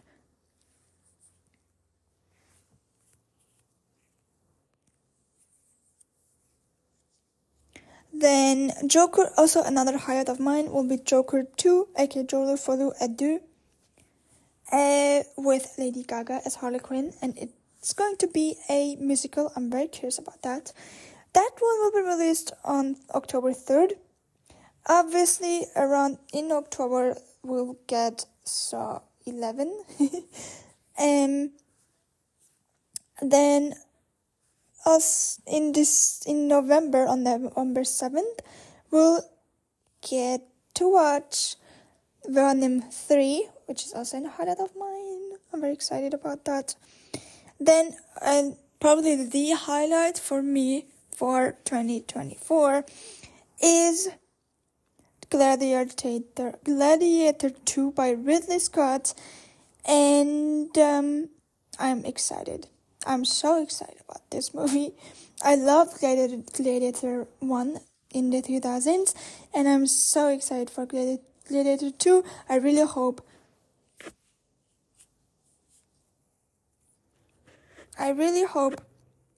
it won't be a disappointment for me. Then on December 12th, also Gladiator 2 will be released on November 21st. Then on December 12th, we'll get The Karate Kid, which will be from a newer version of The Karate Kid with Jackie Chan. And I'm very excited about that one. Then on December 19th, we'll get the Mufasa, the Lion King prequel to Mufasa from the Lion King. It will be a musical, and I have no idea or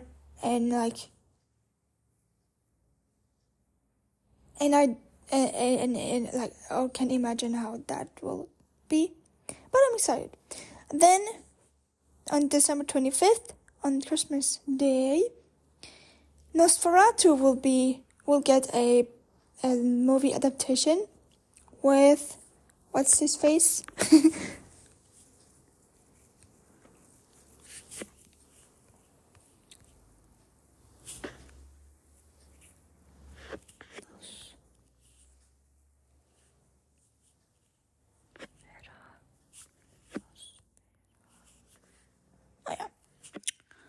With also Aaron Taylor-Johnson, Nicholas Hoult, and Willem Dafoe. And we'll see Willem Dafoe in that one. Then also, sometime in 2024, we'll get the movie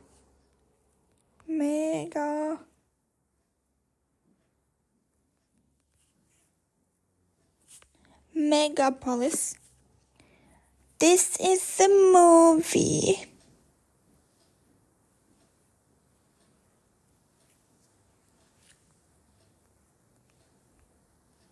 Wait.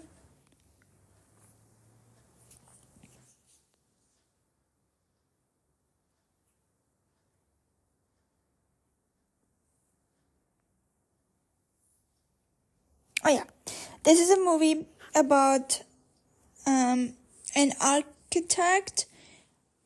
He wants to rebuild New York City as a utopia following a devastating disaster. And it stars Adam Driver, Jason Schwartzman, Aubrey Plaza, Natalie Emmanuel from the Fast franchise, Giancarlo Esposito, Lawrence Fishburne, then Forest Whitaker, and I'm very excited because the director is none other than Francis Ford Coppola. That will be good. But we don't have a specific date yet. I just think it will come either November or December. Could be, that, or I don't know, before Civil War. I don't know. We'll see. So those are my highlights for this year of 2024.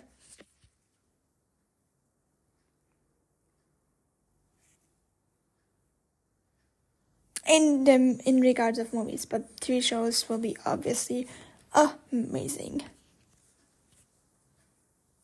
I will talk about them in the next episode, or probably, next episode. I'll share my January watch list with you. So,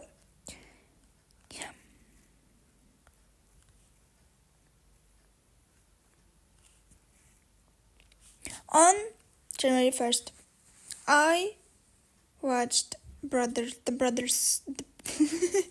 No, excuse me. On January 1st, I watched. What did I watch? Oh yeah, I watched a bit of One Piece. Now I'm at 705, episode 705. Then on January 2nd, I watched episode 8 and 9, I think. Or no. No. Episode 9. I watched episode 8 and 9 because I was too lazy to watch episode. I was like not lazy, but I was lazy, and then I was also tired because on New Year's Day I was up until 4 a.m. because it was just such a vibe. That's why. So yeah. So on January 2nd, I watched episode 8 and 9 of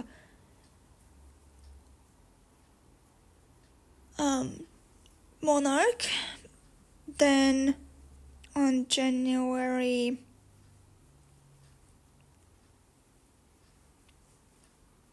4th, I watched The Brother's Son.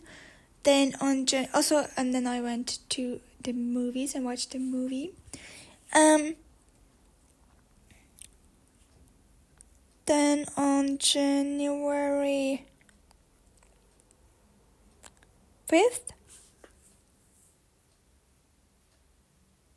I watched more One Piece. Then on January 6th, I watched The Hunger Games, The Songbirds of Snakes.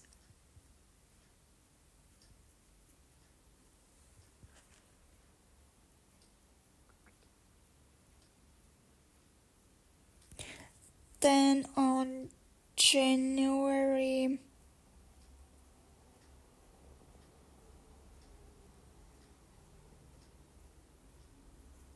8th and 9th, I watched also on January 4th, 5th, I watched the documentary, the Bitcoin one, and then the What We Eat, You Are What You Eat documentary on Netflix.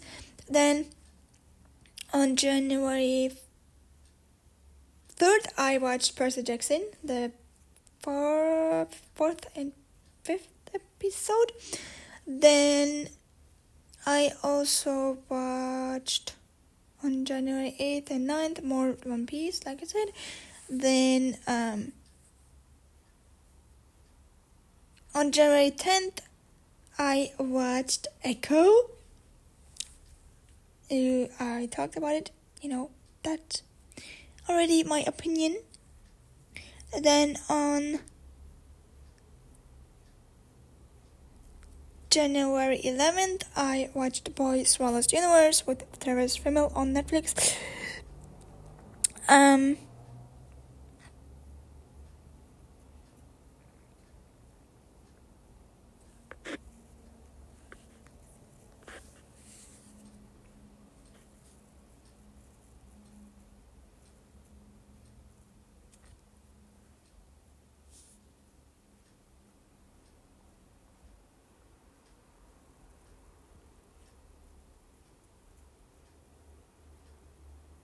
Then also on January 12th, I watched the season finale of Monarch.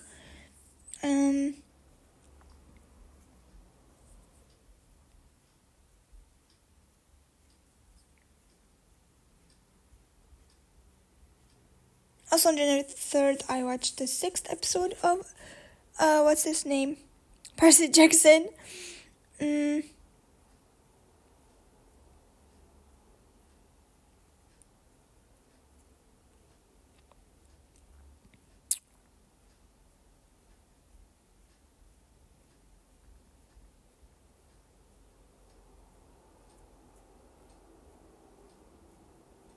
Because I was very sad that we didn't get an episode of Power on Power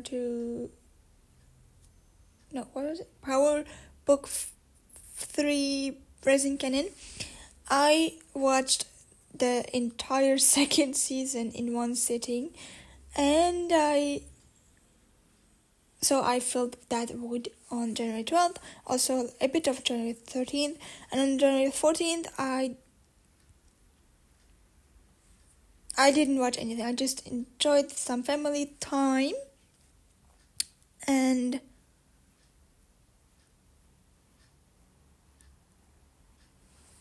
on January 15th,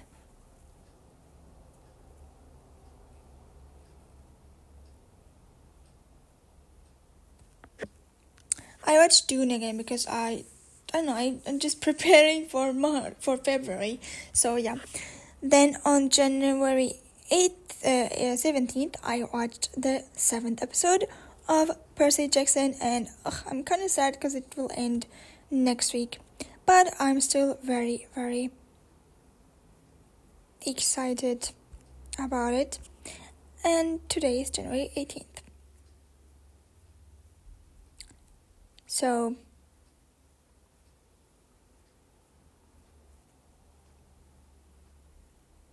I will be watching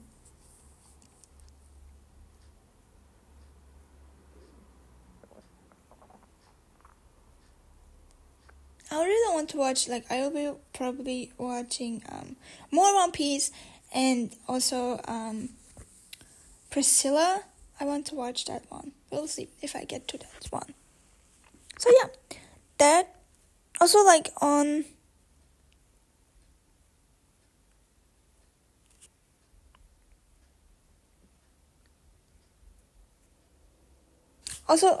January 25th, I'll be watching Giselda with what's her name?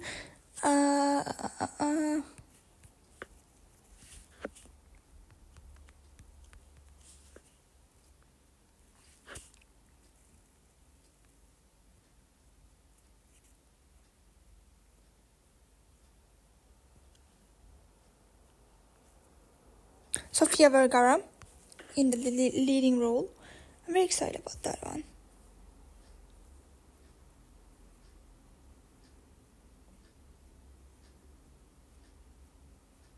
So yeah, that's my watch list for January 2024. I think last year it was even more filled. We had Kaleidoscope, we had a bunch of other... Oh yeah, we had...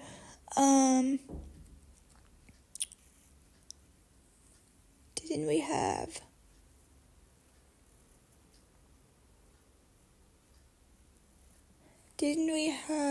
The Last of Us? And Poker Face? And... Mayfair Witches? Yeah, it was even more filled than this year. Okay, let's talk about The Brother's Son.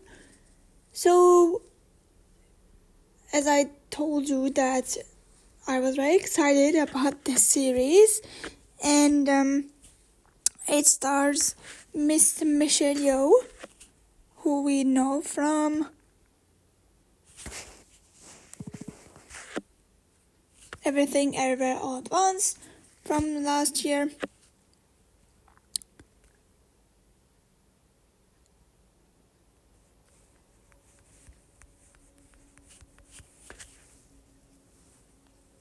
And so I can talk. The Brother's Son is a series with 8 episodes on Netflix, and it's an action comedy drama. And it's about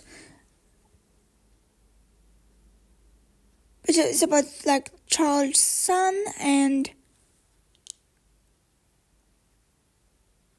who is a gangster, and he settled into his life as a notorious killer, but then he has to go to LA to protect his mother, that's Michelle Yeoh, and his younger brother.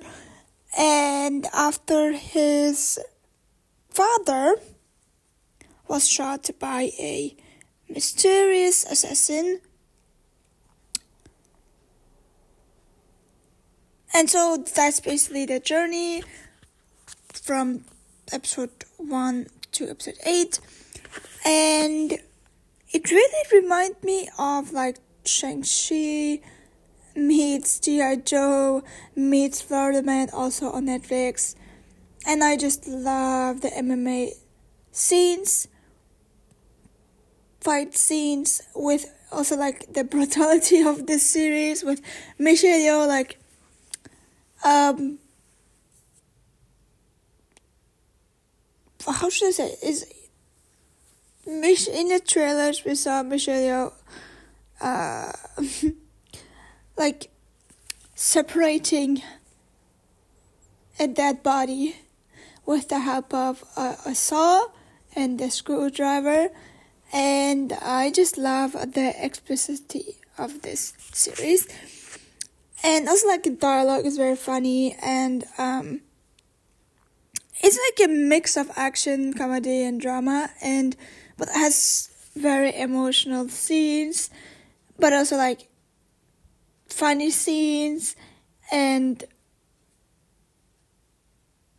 it's like very binge worthy, and it craves like after an episode you're just like left with wanting more, and I really enjoy it. It's like I said, it also has something of Beef, also from Netflix. I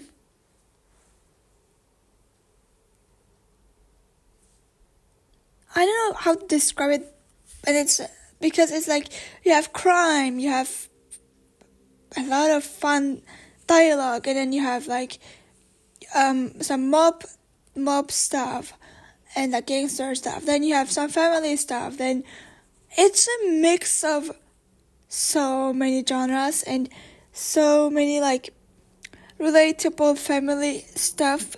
Some more relatable than others, but at the end it's really, really good, and it's also like wholesome, weirdly, because of the family stuff, but also like very brutal and of the crime stuff. And then you have the police as well trying to like locate them, so it's like basically an episode of a like True Detective meets Power meets Asian gangster mob like stuff, and I enjoyed every single episode. It also like someone gets like gets arrested, and then you have like I said, it's basically an episode of Power, but I still enjoyed this series, and I would love to see a second season, because there is this cliffhanger at the end at episode 8, and yeah, I really enjoyed it. Like I don't want to spoiler much, but the twists and turns, those were very, very good, and I still have goosebumps when I'm thinking about those. And some were like kind of like foreshadowy, but some weren't foreshadowy, and oh my god, it was very, very good. It's like, I would say it's the best thing that I watched this year for so far.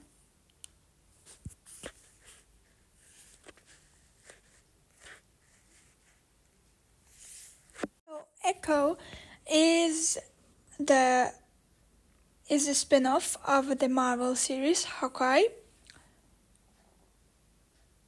But also, it's also like another spin-off, or like should I say canon, for the Defenders series of Marvel and Netflix. And those are the following: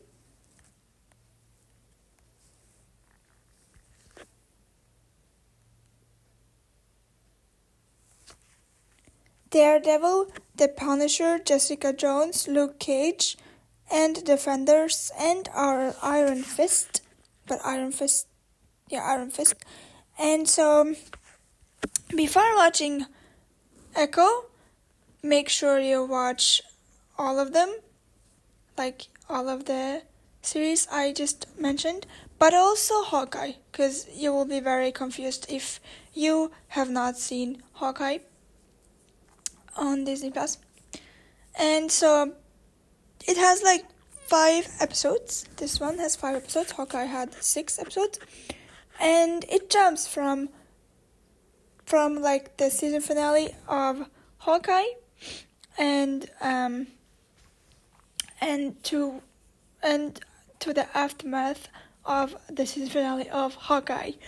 And so obviously we knew that Kingpin would be still alive. So first we like in the first episode we actually jump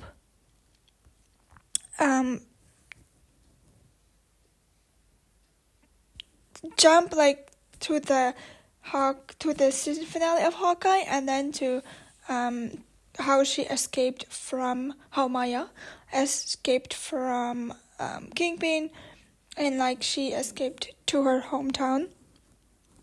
And the special thing about Maya is that she is deaf and is an amputee.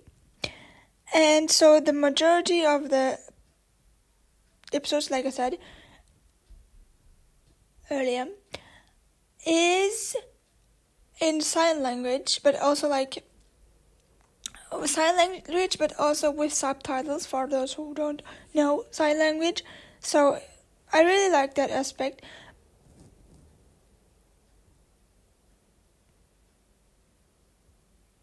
And I also liked that Maya is the second Native American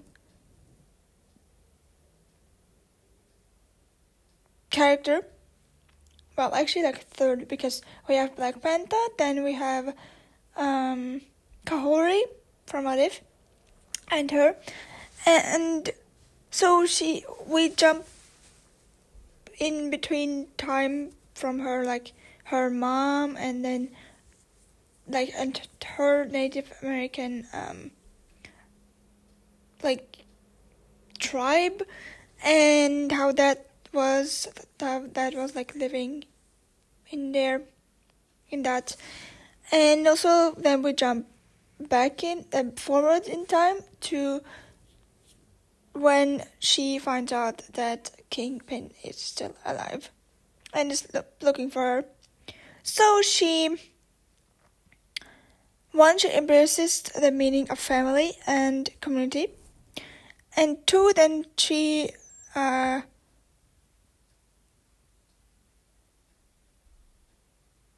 and then she like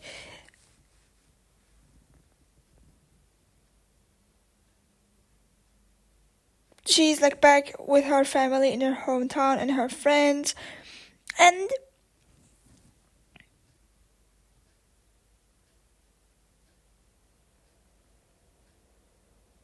And also we see Daredevil, because they have like this fight scene, which to me was a bit necessary, because Daredevil is blind and Maya is deaf. So it was like very interesting to see that, but I loved seeing Daredevil in his costume again. And also like Maya thought Daredevil was evil, so she fought him. And also like when we jump back in time, we see like how Kingpin took her under her wings, and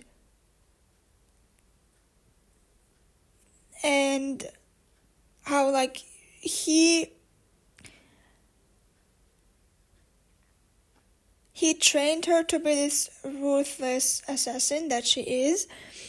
But she had some, not Maya, but the Kingpin had some skeletons in his closet, which will be revealed in the, I think, last episode of the series.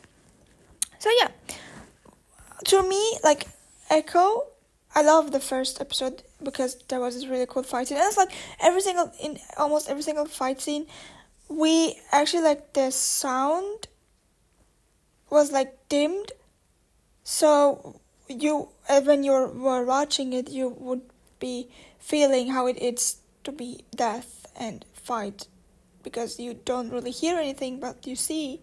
So that was very interesting. And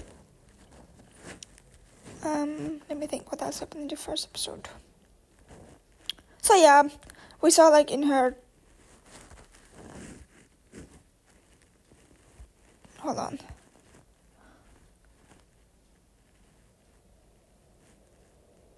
yeah, well, basically she was like on her, also on the first episode, there was another cameo of someone. I screamed because I wasn't expecting, and Echo actually thought that this person was evil as well, so she fought him. But this someone, he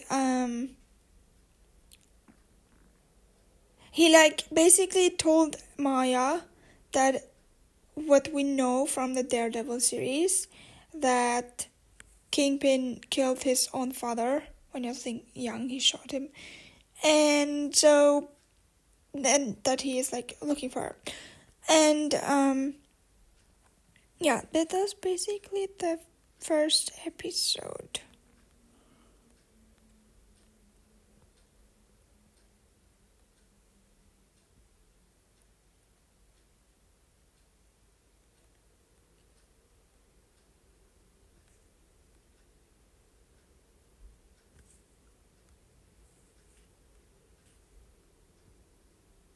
And then in the second episode,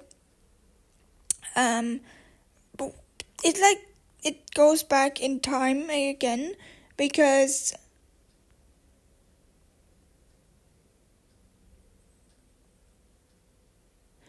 like we kind of basically, like, it's an origin story, so we are back in the tribe, and then how her mother, or her great grandmother and her mother, actually, they like lived in this tribe, this Native American tribe. And then we jump back to the present, and so Maya goes back to her hometown, and she locates her remaining family, to help take down the Kingpin and his army. So that's one quest. Another quest is that she is experiencing strange visions. I love that. Actually, I love how her mom like got the powers, and then she inherited those powers. So she like has these visions of either like something that will happen later in the series, or something that has happened to her grandmother. So it's kind of like this generational power. So that was like the second episode. I don't know, I thought it was a weak one, because we just saw Maya being mostly on her motorcycle and driving around her hometown. Then in the third episode, also like this series doesn't really have the usual like Marvel, what's the name? Marvel.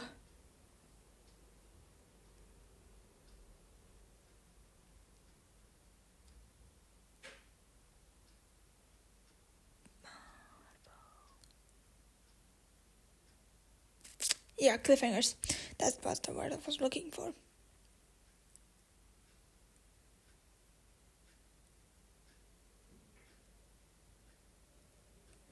And so yeah, her hometown is Tamaha. And in the third episode, we actually stay for the majority of time in the present. And so Maya finds out, because due to her friends, that the Kingpin is once again after her, and his goons are after her. So, and also she learns the valuable lesson of collateral damage, so she does a few things to the Kingpin. And And then there was this very gruesome scene with where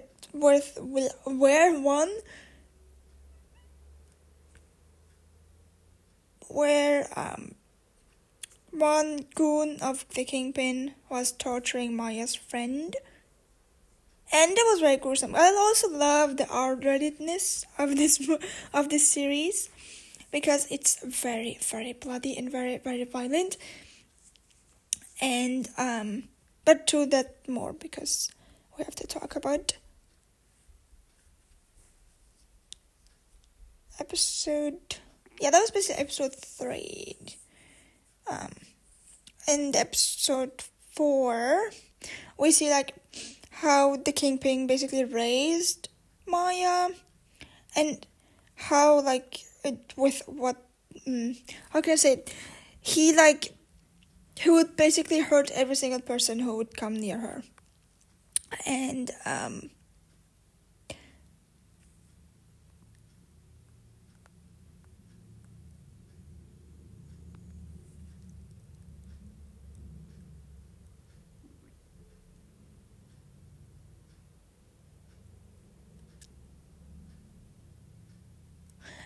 so I think in this episode also, Maya is like at a crossroad, because 1, she knows who her family is, and 2, she also she knows where they are, but the Kingpin doesn't. So he kind of like tries to lure her back into the underworld, and also she gets threatened by the Kingpin's goons. So they're like saying, "We're going to kill you and your family if you don't do the dirty work of the Kingpin." That's one. And the other thing is that some situations from Maya's past, from New York City, come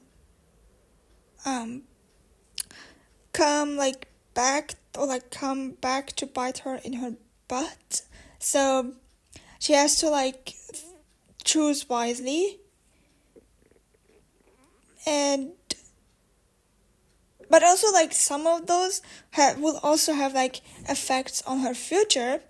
So it's so hard not to spoiler, but that's basically what's going on in this episode. That's like the Kingpin is like very, very angry after what Maya did. Then, and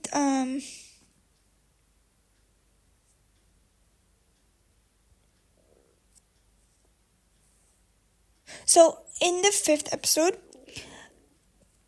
in the town of Tamaha, the Native Americans are having this like festival where they like dance and eat. So Maya also goes there, but then she finds out that the goons of the Kingpin are also on their ways onto there. So she backs up, but they basically, like her mother and her great grandmother, they get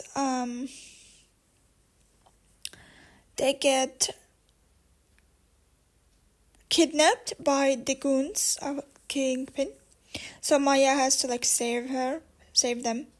So she uses her powers. And also what also like Maya can do is like she can make you remember stuff, or like make it seem that it happened that way. So very manipulative. And so she does that, and then she kind of like realizes that the Kingpin didn't really learn sign language, because she's like, "Oh, you just did this because you don't have to learn sign," but he kind of knows how to say "I love you." That's it. That's basically what he can say. So, and like also like the Kingpin also like learns that Maya knows what he did to his father, so she's even more furious. And then the Kingpin once again threatens her and her family if she like doesn't come back to him and work for him as an assassin.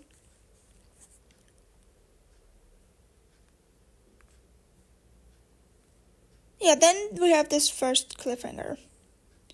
And then in the season finale... Oh wait, that's the season finale, oopsie. We actually see like that because of the Native Americans are like dancing around Tamaha. Maya's powers also like, become very, very strong, and so the Kingpin can't really do shit about it. And so he's kind of like defeated for now. Then there's this post-credit scene where we see what probably will be happening in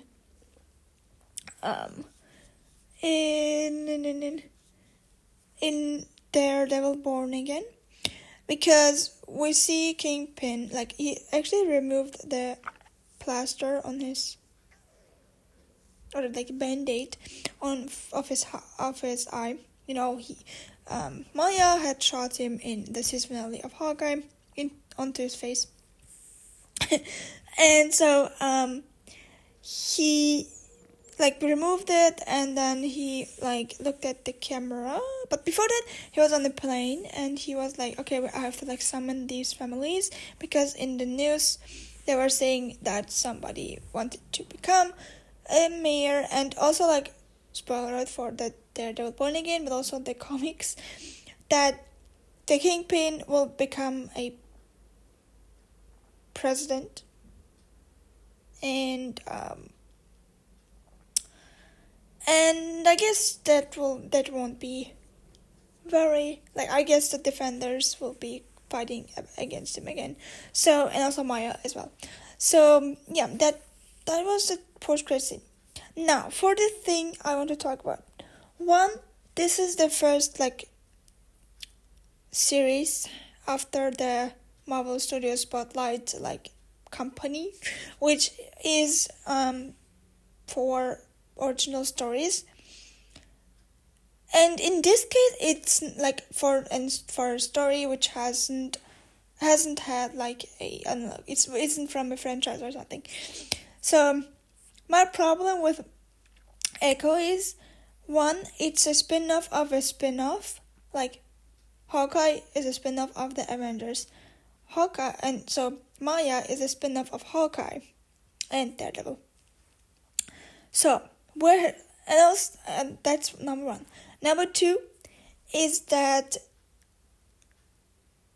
doesn't like fit into the umbrella term of the Spotlight company. Number two is that this could have easily been a 2 hour, like 1 hour 30 or 2 hour 30 movie, like a special Marvel special, than a 5 episode series, because it started great, but it had its like weaknesses. And I'm like pleased that it was R-rated, but it was a great story, but then the story kind of fell off, and I don't know what to think about. Like, I enjoyed it, yes, but it could have been so much better. And like also the scenes we saw in the trailers and the teasers, they weren't in it. I don't know where they went. And also like the Kevin Feige, so the series was like done and had wrapped up, but Kevin Feige said that he didn't like the story, so they made a lot of reshoots. And to me, like instead of those reshoots, they would have done or like they would have made a movie out of this 5 episode series. One, it's also like they at first said it will have 6 episodes, but it has 5. One, so that's another thing I didn't like. Another thing that I didn't like is that the Kingpin, in comparison to Daredevil, was like kind of a softie in this series, because in the comics and in Daredevil he was even more like ruthless and brutal and gruesome. So I don't know what happened between like Daredevil and Hawkeye to him. Like he wasn't as aggressive or as, like I said, ruthless as in Daredevil, and I kind of missed that, because like even in the comics he's like even more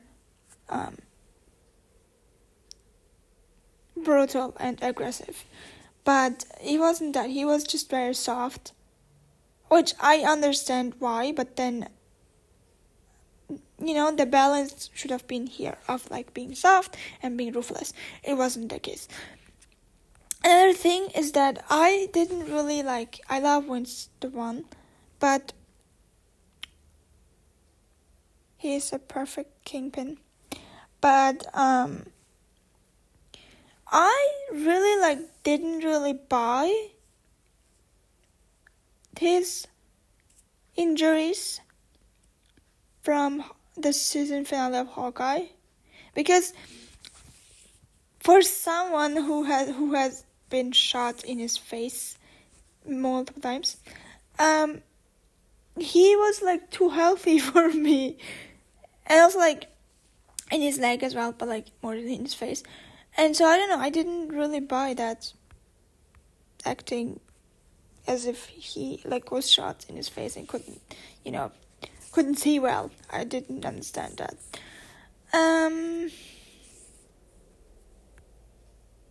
Yeah, so the Echo was like good when it was good and bad when it was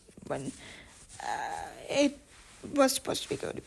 But nevertheless, I really enjoyed Echo, and I don't think it will get a second season, to be honest.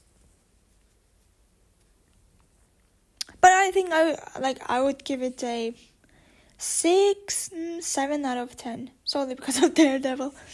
But yeah, I really enjoyed Echo.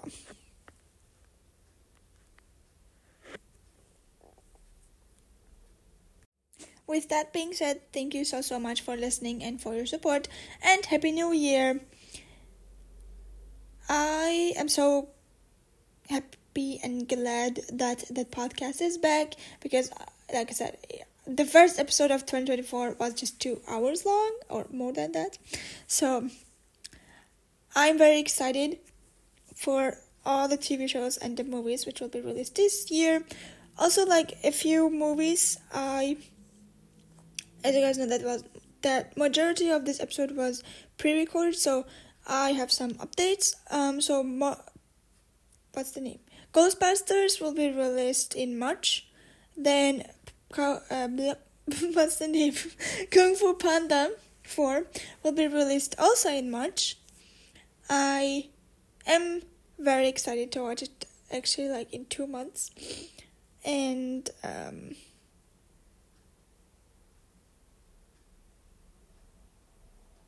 yeah, those are the updates. And in the next episode, we'll be talking about the Golden Globes, the Emmys, the Critics' Choice Awards. Yeah, it will be an award-filled episode. And also, I finished Percy Jackson. No, okay, not yet. I'm sorry. I watched the 6th episode today. And actually not today, excuse me, yesterday. And so that one, I also finished Monarch Legacy of Monsters, which, spoiler alert, we saw King Kong and Godzilla and they fought, and I was so happy about that. So I think that what happened in Monarch Legacy will play a big part in King Kong versus Godzilla versus Kong New Empire in a couple of months. I think, was it May or March? If it's May, it's a couple of months. If it's March, it's in 2 months. If it's May, it will be in 4 months. Anyways, so yeah, I was very happy about that. Then also like about the twist, but I don't want to spoil it because I know many people haven't watched it yet. So yeah, like if you before watching Godzilla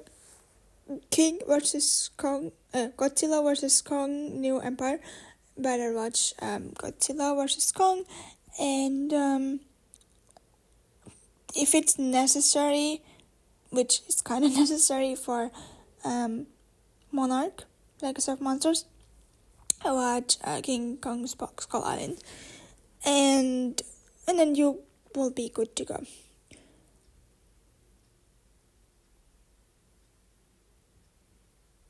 Yeah, that's it. Make sure to turn on the notifications so don't miss an episode. Make sure to give this podcast 5 stars. Write a kind review on all podcast applications, and also check out the social accounts of the podcast. And yeah, happy New Year. Bye. Oh wait, forgot to say that. I wish you a great day, night, wherever, and I'll talk to you on Sunday, January 21st. Bye.